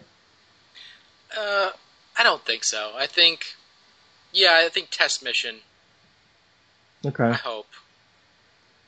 Well, I mean, because think about it. He died before Hal Jordan's eyes. Mm-hmm. Now, if he was on some other mission, then Hal would not have witnessed it, and it would have changed him drastically. Mm-hmm. Now, I mean, as long as Jeff Johns is still writing the comic, I don't think they're going to change that. And it's nice to see that the issues, basically Green Lantern's Secret Origin is still in continuity because of Abin being wounded by Atrocitus. Mm-hmm. That's part of the continuity they're going with here. Any other thing in that stand out to you? Anything you want to talk about before I move on to Green Lantern Corps? Who's who? Not really. I mean, everything seemed basic. Like, I basically even skipped all these because I just assumed that they would all be, rehashing stuff we already knew. Right, but I read them because the DC hasn't given us a clear list of what's still in continuity and what isn't. So I just wanted to see what they said. The history of Green Lantern Corps. The Guardians of the Universe are one of the oldest and wisest races in known history. Realizing that the universe needed order and protection, they created the Green Lantern Corps. Armed with power rings that allow them to control the green light of willpower, the Green Lantern Corps has become one of the most powerful entities in existence. There are currently 7,200 Green Lanterns patrolling the 3,600 charted sectors of space, 2 lanterns per sector, with more being added as the universe is explored further. The Green Lantern Corps is stationed on the planet Oa at the center of the universe. On Oa, they have a training program, living quarters, science cell prisons, the Revered Book of Oa, the Guardians themselves, and the Central Power Battery. The Lanterns have needed these resources as they've been put to the test against the greatest evils in the universe, including an all-out war with the dead Black Lanterns and the unstoppable Third Army. So Blackest Night is still in continuity, although considering like the JSA's involvement, blah, blah, blah, and various things, so we don't know to what extent the Blackest Night is still in continuity, but just kind of rehashing there. Yes, Blackest Night is still in continuity. But I just read that because, I don't know how many of our listeners out there are new to Green Lantern as of the New 52. So, okay, I just wanted to make sure that was still covered. So, since I didn't read the comics back then, I wanted to ask you, and I wanted to ask Dan, but he's not here. How does this 0 month compare to the original 0 month? Following 0 hour, for those of you who don't know. Well, for one thing, there was only, I think there was only one Green... Yeah, no, okay. There were technically 2 0 issues for Green Lantern, but one of them was for Guy Gardner Warrior. Mm-hmm. Which, in actuality, was probably a better origin issue than Green Lantern 0. because that really, it was basically just a follow up to Green Lantern Zero, and it showed Hal Jordan kind of like passing the mantle to Kyle, or Kyle kind of like taking the mantle from Hal. And he goes through the whole issue as far as, you know what, you're right, the ring, it does belong to you. It is yours. You were much better prepared for this. I was just chosen at random. And then he sees Hal kind of like going crazy, and he's like, you know what? Maybe I was the better choice for this, since you're clearly insane. Mm-hmm. As far as comparisons go, I think Green Lantern Corps was a great Zero issue, and I think Red Lanterns was a great Zero issue, as far as giving introductions and trying to draw people into the comic. If I had never read Green Lantern and somebody gave me those 2 issues, then I would probably be rather curious to read what comes next. Green Lantern number 0, I don't know. I mean, story-wise, I didn't love it. I mean, I guess if that issue appealed to you, like if you didn't have the same reservations that I did, then it's a good Zero issue. Yeah, I mean, that's just my reading preferences, that I wasn't into that character and the story that they told. But I could easily see other people being into that. And New Guardians number 0, I mean, like, I think it's a good continuation of what we've been reading, but I don't necessarily know, again, that would really hook anybody that hasn't been reading the comic. So it's kind of like a 50-50 thing. I think this time around, they definitely got it half right in the Green Lantern books for a Zero issue, origin, hook people with something new. Back then, I don't necessarily know how well that issue would do for bringing somebody new in. I mean, actually, if you were reading Zero Hour and, you said, oh, let me try Green Lantern number 0 now, then I think it probably would have been successful. And if you were reading Green Lantern and, checked out the Zero issue, you would have enjoyed it. But I think if somebody hadn't been reading Zero Hour and they just picked up Green Lantern 0, and that was their introduction, I don't know how well that would have done. I don't think that would have been that great of an intro for them. All right. Okay. Fair enough. So, Larfleeze report? Yeah, sure, let's do that. All right. Because of New York Comic Con and Austin Comic Con, I didn't get a chance to do one for October.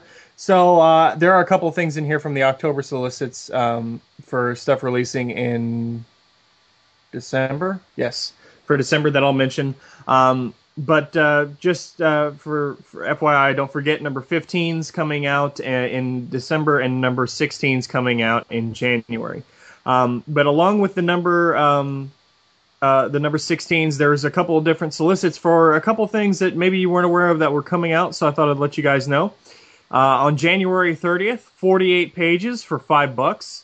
Green Lantern Corps Annual number 1. That is the end of the Rise of the Third Army storyline. That is the go for broke ending as they solicit it. That's January? Yes, January 30th. Okay. It's not too. So That's not too much farther to have to wait till this story's over. Yeah, but it's written by Peter Tomasi, which is kind of odd. I didn't know that such a overarching story arc wouldn't have Jeff Johns' hand in it somehow. I thought he would try and make it a Green Lantern issue or something that the whole thing would end in, so he could finish it up. But that's kind of cool. I'd like to see how Tomasi wraps it up. Which will lead into the new storyline that was recently released. I can't remember. Do you remember what the title of the new storyline is called? Did you read that article? Wrath of the First Lantern? Yeah, something like that. Or Revenge of the First Lantern, something like that. Yeah, so, I think we should just probably wait to talk about that particular news until Dan is here. Yeah. So we can get a good discussion about it. But, that'll lead in, the end of Green Lantern Corps Annual number 1 will lead into Wrath of the First Lantern. And then also another annual, Green Lantern New Guardians Annual #1 by Keith Giffen and art by Scott Collins and Andre Bresson. And it's the introduction of a deep cover GL named Jedediah Call. And this issue apparently leads directly into the new epic storyline called The Hunted, which will be featured in the new series called Threshold, which also releases in January. And New Guardians Annual #1 releases on January 9th, again for $5, but it's a 48-page book. And speaking of Threshold, Threshold #1 out on January 16th, written by Keith Giffen and art by Tom Rainey, with a backup story art by Scott Collins, and in the backup, who is featured but Larfleeze. So Scott Collins will be drawing Larfleeze, as you guys probably heard in the New York Comic Con the New York Comic Con interviews. If that's released before this or after this, who knows? You'll hear. Yeah. And the Jedediah Call deep cover Green Lantern will be also in this issue, as stated before. So January 16th, 40 pages for $4. And for whatever reason, I don't know why I'm mentioning it. For all I know, this could just be a kid with a light-up shirt. But in Animal Man #16, the cover seems to feature a few characters looking up, and there's a Green Lantern caught up in something. I don't know if it's a kid wearing a shirt with the symbol that lights up, or if there's some sort of weird play off the shirt of light in the room. I don't know what's going on. But in Animal Man #16, there's a Green Lantern symbol on the cover, so I don't know what that means. Now, this is part of the Rot World storyline that's been going on between Animal Man and Swamp Thing, with a couple of issues involved from Frankenstein Agent of Shade. But it's a fairly popular series right now if you're into the whole horror genre, so I'd check it out. But I don't know if I'd check it out for the Green Lantern appearance, if indeed there is one. It's just really confusing to see a Green Lantern symbol on the cover of this issue. Yeah, no, that definitely looks like a Green Lantern. Now, whether or not it's an alien, or some sort of alternate area, whatever, I don't know. I haven't really been reading the story, so I don't know. Yeah, who knows? Okay, Absolute Blackest Night, the hardcover. This collects the entire Blackest Night series, as it should. But it's actually not really that great of a thing. For $100, it releases on June 26th of next year. So this is a highly advanced solicit. This collects the Free Comic Book Day Blackest Night 0, Blackest Night the main series, and Untold Tales of the Blackest Night #1 and DC Universe #0. Notice it leaves out Green Lantern and Green Lantern Corps. So I don't know how absolute this Absolute Blackest Night hardcover can be. If we're talking Blackest Night the miniseries, then I guess it's absolute.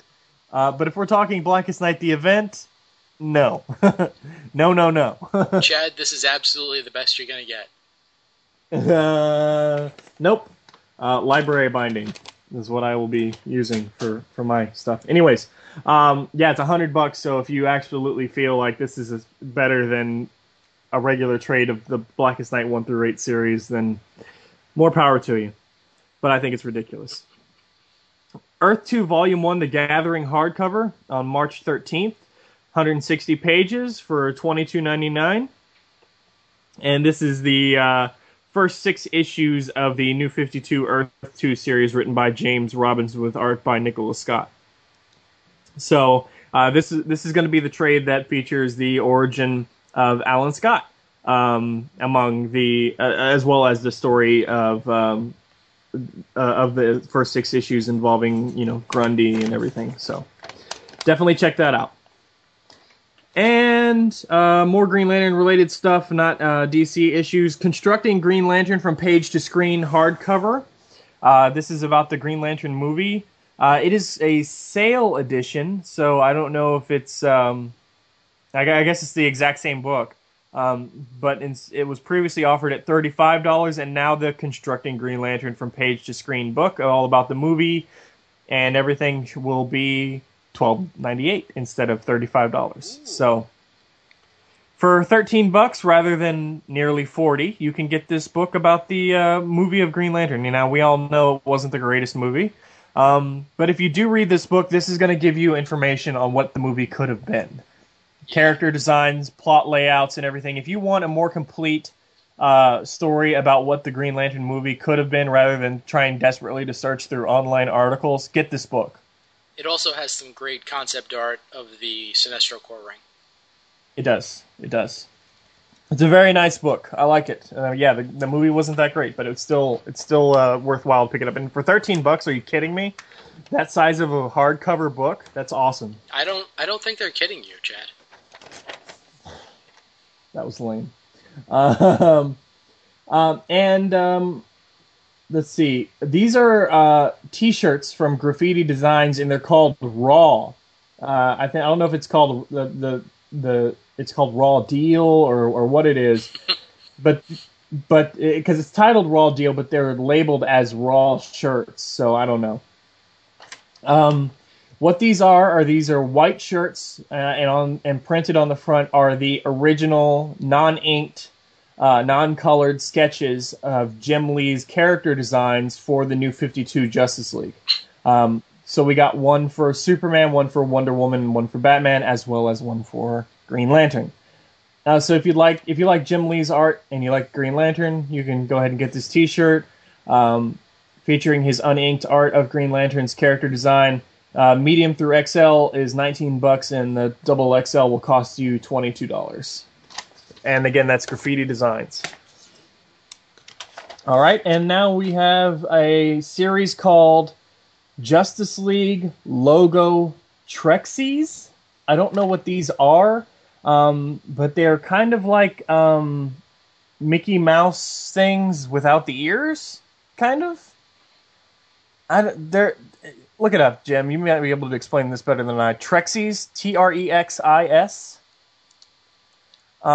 These are basically just little characters, solid color. The Batman is a solid black. The others, the Green Lantern, the Superman, the Wonder Woman, and the Flash are all also solid colors. However, they are transparent. So Flash is red, Green Lantern's green, Superman's blue, Wonder Woman's yellow, with a symbol on the front. That's really all they are. And per figure, you're going to pay $10 for these. Oh, round head with just the symbol on the chest? Yes. Oh, God, that's awful. Yeah, you see what that is? Yeah, that's...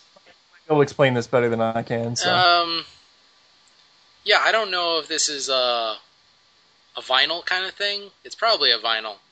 But, yeah, he's got like a ball for a head, and it's almost like Lego hands.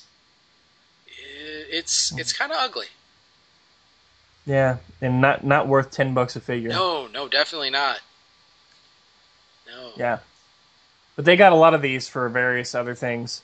And also resolicited is the aprons, the DC Heroes aprons. You got Batman, Superman, Wonder Woman, Flash, as well as Green Lantern for $25 a piece. So, the Green Lantern from the torso, from the chest to the knees picture for the apron. So, if you feel like, if you're a Green Lantern fan who loves to cook or barbecue, I suppose this is the item for you then. That's not the item for anybody.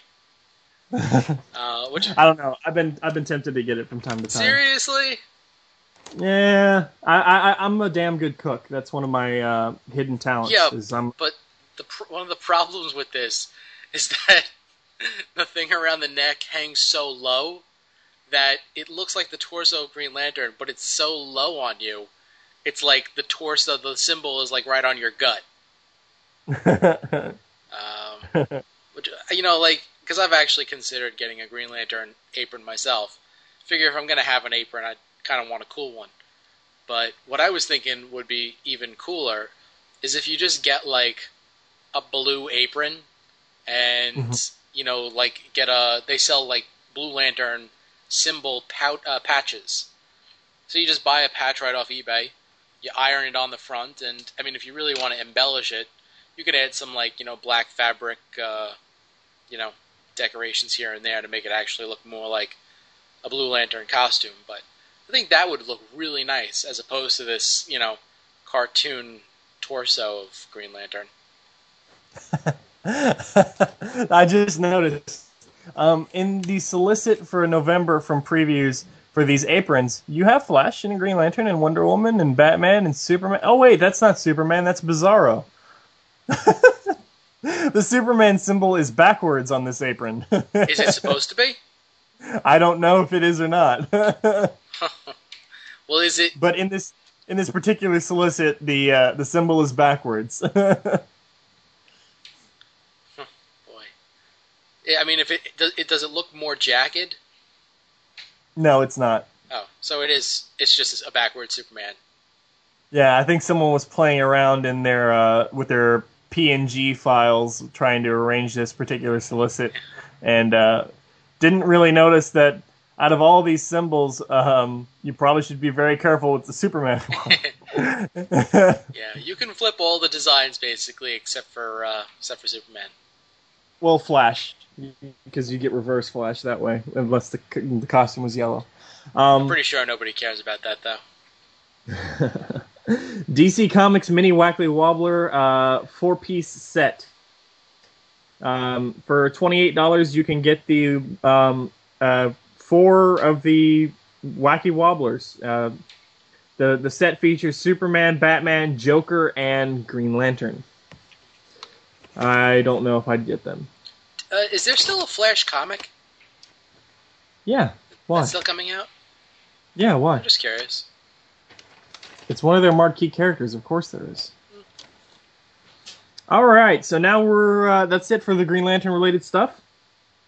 Now we're gonna hop into indie stuff, and there's there's a couple of different things I wanted to talk about, so I just wanted to burn through them. I'm pretty excited because for Free Comic Book Day, I picked up a sale version of the Haunt Immortal Edition Book 1 hardcover from Image, which is like a good, like the first 12 issues in like a slightly oversized hardcover of Haunt, the series from Image by Robert Kirkham and Joe Casey, with art by Greg Capullo and Todd McFarlane and all this stuff. So definitely, if you're into Haunt, the new Immortal Edition, the second volume, is coming out on January 30th. 360 pages for $30. It's Robert Kirkman, by the way. Kirkman, sorry, my bad. And because I'm a big Nexus fan, Nexus Omnibus Volume 2 trade paperback for $25, 424 pages, full color. And by Mike, this is the second volume of the series by Mike Barron and Steve Rude. Nexus is amazing. So I don't even know if I don't think the first Omnibus's volume has released yet because I don't have it right now. If it's not in my hands, I don't think it's out. But this is released by Dark Horse, so this is an amazing series. You've heard a lot of different people talk about this, I'm sure, if you've been a comic fan for a while. I'm sure you've heard of Nexus somewhere, and Mike Barron and Steve Root are just freaking amazing. So this collects Nexus number 12 through number 25, so definitely check that out. And for all of you fans, again, of Image Comics, Revival Volume 1, You're Among Friends trade paperback. This collects the Image series Revival by Tim Seeley and Mike Norton. It's out on December 12th, so Merry Christmas. 128 pages for $12.99. And this collects Revival 1 through 5 and the Free Comic Book Day short story. That was kind of teasing the series coming before it was actually released. And Jim, you've been reading Revival, right? You still reading it? You still liking it? I read the first issue. I have issues 2 and 3. I have not gotten to read them yet. Okay. But yeah, so trade paperback Revival Volume 1. Check it out, December 12th. And Marvel Pick. You guys know that I am a big fan of Thor. One of the best Thor stories that I've read is actually a Thor series that was made for kids. And I've mentioned it before, way back when the Larfleeze report first started, when it was coming out. Thor: The Mighty Avenger. It's a 8-issue miniseries that got canceled way too early. With a free comic book day 2011 issue featuring Captain America and Thor side by side. This is currently available, if you can find the issues, great, but currently available in 2 separate volumes of trades. And that's all well and good, but because it's only 8 issues, 9 including the free comic book day issue, I thought that there should be like a little complete edition. Well, imagine my surprise and glee when I turned the pages in the Marvel previews to see that on sale in February of 2013, Thor: The Mighty Avenger, the complete collection trade paperback is coming out. So all 9 issues are going to be available in one book, 216 pages of Thor amazingness for $25. This is a fantastic series that is totally okay for kids. So, and get it for yourself, get it for your kids. It's awesome. I highly recommend it, and I cannot recommend it enough. It's there's a couple at my local comic shop who has a kid that they're trying to get into comics, and they were trying to talk about things that, trying to get ideas, and while we're just sitting around bullshitting about comics, and I, suggested a few things. The first thing I suggested was Thor: The Mighty Avenger, and they're like, "Oh, that was the first thing we read him," and he loves it. So it's an amazing series. You guys have to pick it up. And now, the ridiculous duo. Not as ridiculous as they usually are, but whatever. The first is so you guys are probably aware that in December, the Hobbit movie releases, which is part 1 of 3. Damn you, Peter Jackson. But the Hobbit movie releases. It's going to be awesome, because those movies always are. But in preparation for it, if you're the type who likes to dress up in any way, shape, or form for a movie release, be comfortable and wear the halfling slippers. These are oversized plush slippers that look like hobbit feet. With tufts of tops and tufts of fur on the tops of the toes. One size fits most adult feet for $19. And the solicit says, perhaps you wish you could live in a hole in the ground. Perhaps you smoke pipeweed. Or maybe you eat second breakfast and 11Z's before lunch. Perhaps you long for a simpler life, a smaller life. Perhaps you wish you were a halfling. Sadly, there's not much call for halflings in the modern world, but you, in your own sphere, you can channel your inner halfling with Think Geek's halfling slippers. That's pretty friggin' ridiculous. Yeah.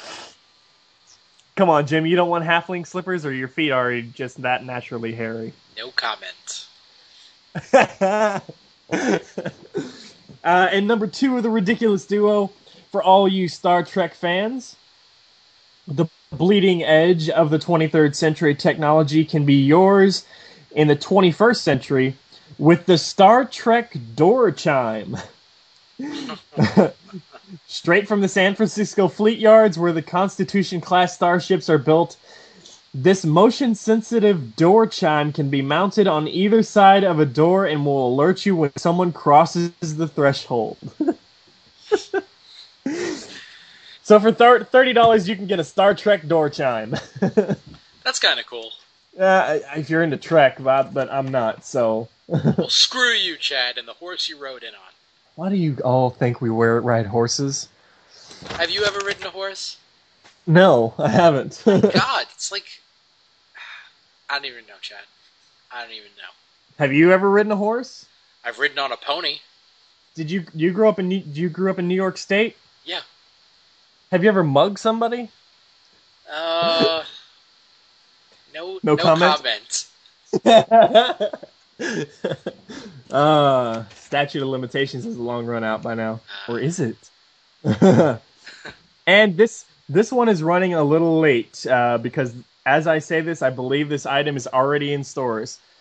but it's just too awesome to pass up. So for my pick of the week, Pick of the week. uh, Pick of the year. you know what? This item is worthy of pick of the year. So pick of the year, Teenage Mutant Ninja Turtles: The Complete Classic Series Collection. Oh. This is the entire original cartoon series of the Teenage Mutant Ninja Turtles in DVD in 23 discs in a set. Now, does it come in a standard regular box set? No. With a Of course not. No, of course not. If you're gonna haul that many discs, there's only one vehicle that can haul that many discs. And no, I'm not talking about the Technodrome. You're talking about the Volkswagen Beetle. I'm talking about the van, baby. The TMNT van. These 23 discs are housed in this awesome Teenage Mutant Ninja Turtles plastic van. It's just so freaking cool. What was the name of that van? Um, Like the turtle shell or the pizza mobile? I don't think they had a name for it. I'm pretty sure they did. I don't know, man. Let's see. Okay, but I'll read the solicit. Cowabunga! Experience the Teenage Mutant Ninja Turtle saga in this totally tubular 23-disc set of the original animated series featuring all 10 seasons and one complete Cowabunga collection.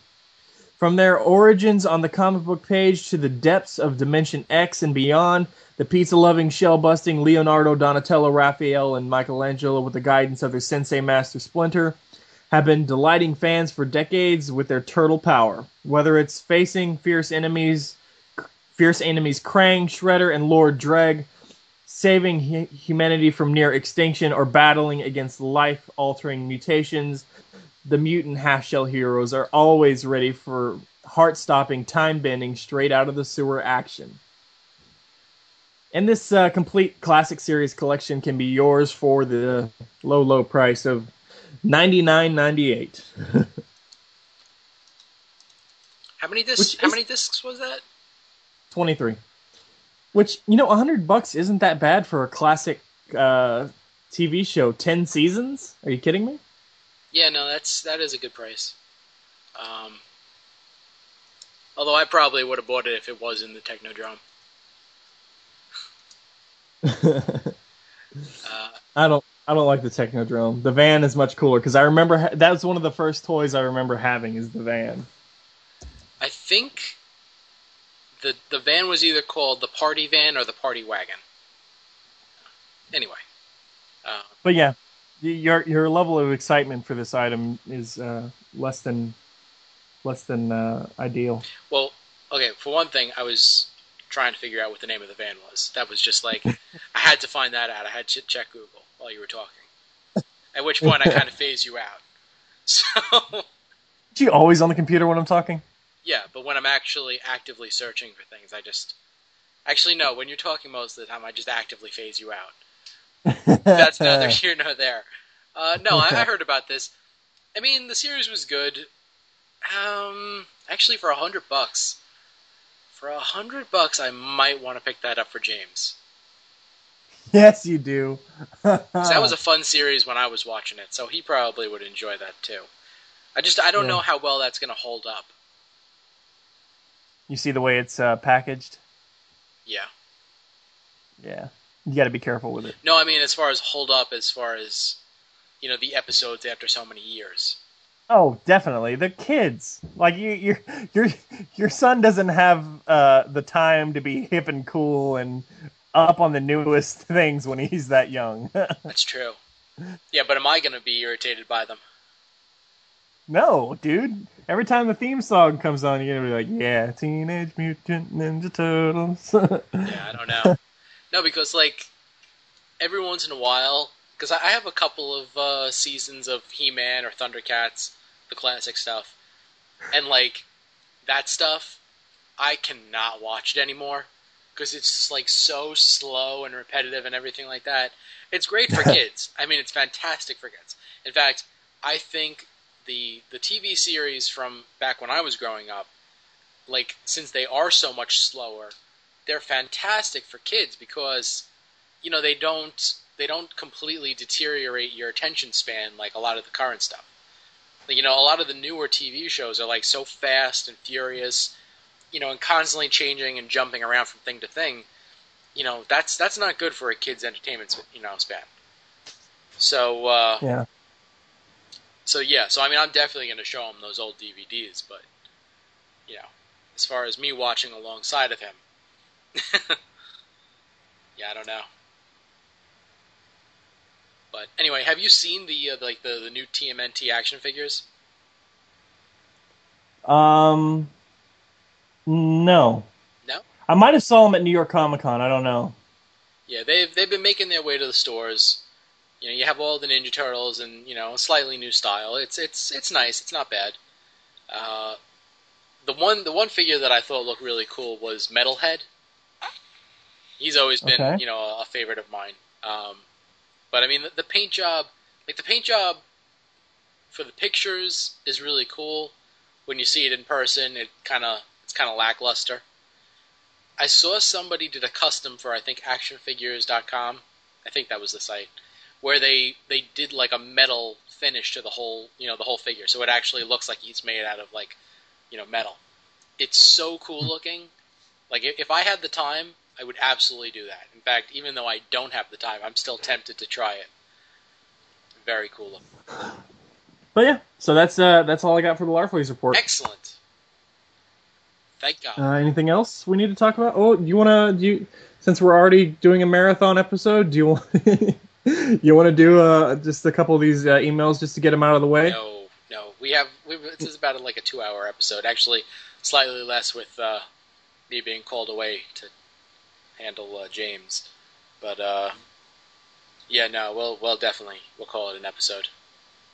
Oh, the one thing I did want to point out is that. Oh, there's time for your stuff, but not for our listeners. Well, no, it's just 2 quick announcements, and these will, by the time this episode finally airs, they'll have been on the website for a few weeks. But Jason has started doing a blog for the website, Grice's Guide to Emotional Enlightenment, also known as G2E2.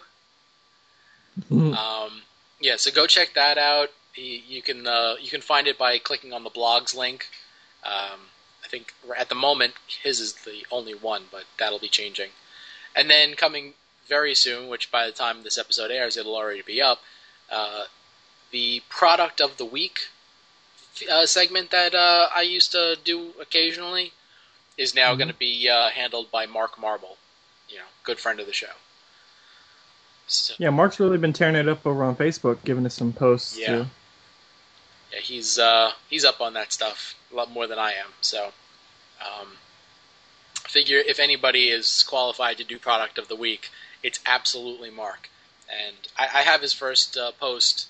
I just gotta, basically post it and add the images and everything. But it's good stuff. It's good stuff. It's going to be good stuff each week. So definitely check those things out.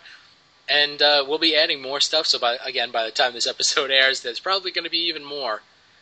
We're doing a big focus on the website, adding a lot of cool stuff. Definitely worth checking out. Alrighty, and oh yeah, happy birthday! Oh yes, 4 years. 4 years. 4 years of the LanternCast. You know what? Let's go for 4 more. 4 more years. 4 more years. It's like we just won re-election. Yeah, we won re-election by default. Yeah, because there were no others running against us. Yeah. Yeah. Let's just hope there's no term limits. Then nobody gets impeached. So long, Chad. And if you want to find Chad, he's over at oh god, I just completely blanked. Core Conjecture. Yeah, coreconjecture.blogspot.com. Yeah, there is that. Coreconjecture.blogspot.com. I just had a huge crossover. Um, and I mentioned it in the Austin Comic Con episode. Anyways, just in case you skip our interviews, because you shouldn't, but just in case you're not into interviews, whatever. Some people aren't. CoreConjecture.blogspot.com, huge crossover with 18 different DC superhero comics blogs, where we covered for Halloween a couple of awesome Ghosts annuals, as well as a few other ghostly type stories for those of us who did not have Ghost annuals to feature. And over on my particular entry, I had, well, you know what, Jim, you read it, so you tell me what I had. Yeah, no, I'm always a little hesitant to read Chad's blog, mainly because, like, for the most part, I don't really care about reading blogs in general, which I do read yours anyway. I just, I'm just not a big blog person. And, obviously now I'm going to be reading the ones that go up on the LanternCast. But, that's because I want to. So, I go and I check out your blog, and I'm like, okay, what do you do for this whole Ghosts crossover thing, whatever. And to start off with, it's a good blog post because it gives your views on the Ghost Annual that Dan and I covered, I guess, a couple of years ago now. So, so if you want Chad's perspective on that annual, definitely worth reading the blog. But that's not why I'm going to say it's a must-read. Because he also got, like, guest art to feature in the blog. He got a pinup from, Mike, what's Mike's last name? Gallagher. Yeah. So he's got a cool pinup from Mike Gallagher. And then he has, like, an epic pinup from Daryl Banks. So, but, like, that stuff's awesome. That's not why I'm going to send you to the website. But wait, there's more. Yeah, no, the reason that you should be checking out the coreconjecture.blogspot.com is because Chad got an interview with, it's Bernie Wrightson. Uh-huh. That's his name, yeah. Bernie Wrightson, and he did the covers for all of the Ghosts annuals. And Bernie Wrightson is like a huge name in horror comics. He's like, if you read horror comics ever, you know who Bernie Wrightson is. He has a name, he has a legacy, and even though he only played a small part in this particular crossover, I mean, the fact of the matter is, like, it's an awesome interview. It's a very good interview with a legend that, he's not really, like, he's so tangential to Green Lantern, we would never have him on the show. But to go and read the blog about, his involvement with Green Lantern is very cool. That's why I'm going to send people to go over to see coreconjecture.blogspot.com. Absolutely worth reading. And I think I might have skimmed through one of the other blogs in the crossover. I haven't really had the time to, I don't really have the time to do much of that stuff. But I mean, it's a cool idea. It's a cool concept. I wish you had posted it like at the beginning of October, because October is like basically the month of Halloween, and I think that would have been cooler for people to like go there throughout the month and check everything out. But even still, even though Halloween is over, it's still a great interview. It's still a great story. It's definitely worth checking out. Yeah. And I know that typically we do this from time to time, but I want to take a moment and specifically ask you guys who are listening, who are interested in checking out that crossover, even if you're just interested in checking out mine, if you got time, visit the other blogs that are participating, that participated with entries in that particular crossover. I put in a lot of work getting these guys to, join up, and I asked them to join. They were more than willing, and each individual participant in the blog crossover really put in a lot of work. And I don't want to seem insensitive, so please understand that is not my intention. But Superstorm Sandy basically hit at the same time as the blog did, and the availability of people to read the blog as it came out was severely limited. So the blog crossovers usually garner a whole lot of attention for blogs, and this particular one, because of the events happening at the time, did not. There are a lot. I talked to some of the participants in the blog about this, and they're like, you know what? That's not what we do it for. And it was awesome. It was a lot of fun. Thanks for organizing this, Chad. And I agree with them. That is not why we do it. It's not for attention. But as the guy who organized and managed this whole crossover, and really wanted to help these guys out and get some of the lesser known blogs some more attention. Them get the hits and get you want to see them. You want people to be able to appreciate the love that these guys have for the other comics. Exactly, and as much as I would love you guys to go check out my entry and make comments on it and stuff, so my blog gets more hits. Fuck it, skip my blog. Just go there for the links and go find the other entries and go comment on their blogs, because they'll see a page view is cool to see, but a comment on the blog is even cooler to see. And if you like the content of the blog, following the blog is even better. So go check out those entries. Comment on their posts if you have the time, because I really want these guys to get the attention that they deserve for putting in the work that they did. And yeah, I've got exclusive art, and then yeah, I've got an exclusive interview. But I only did that not to be the best. I did that because I'm the one who told these people what to do and how to and organize the whole damn thing. I figured mine should be up to the level, try the best I can to put in as much work as I could, so I could be worthy of some of these other blogs. And it's a cool entry, and I think you should comment on mine too. But you know what? Skip mine if you can only read one, and go read one of the others, please.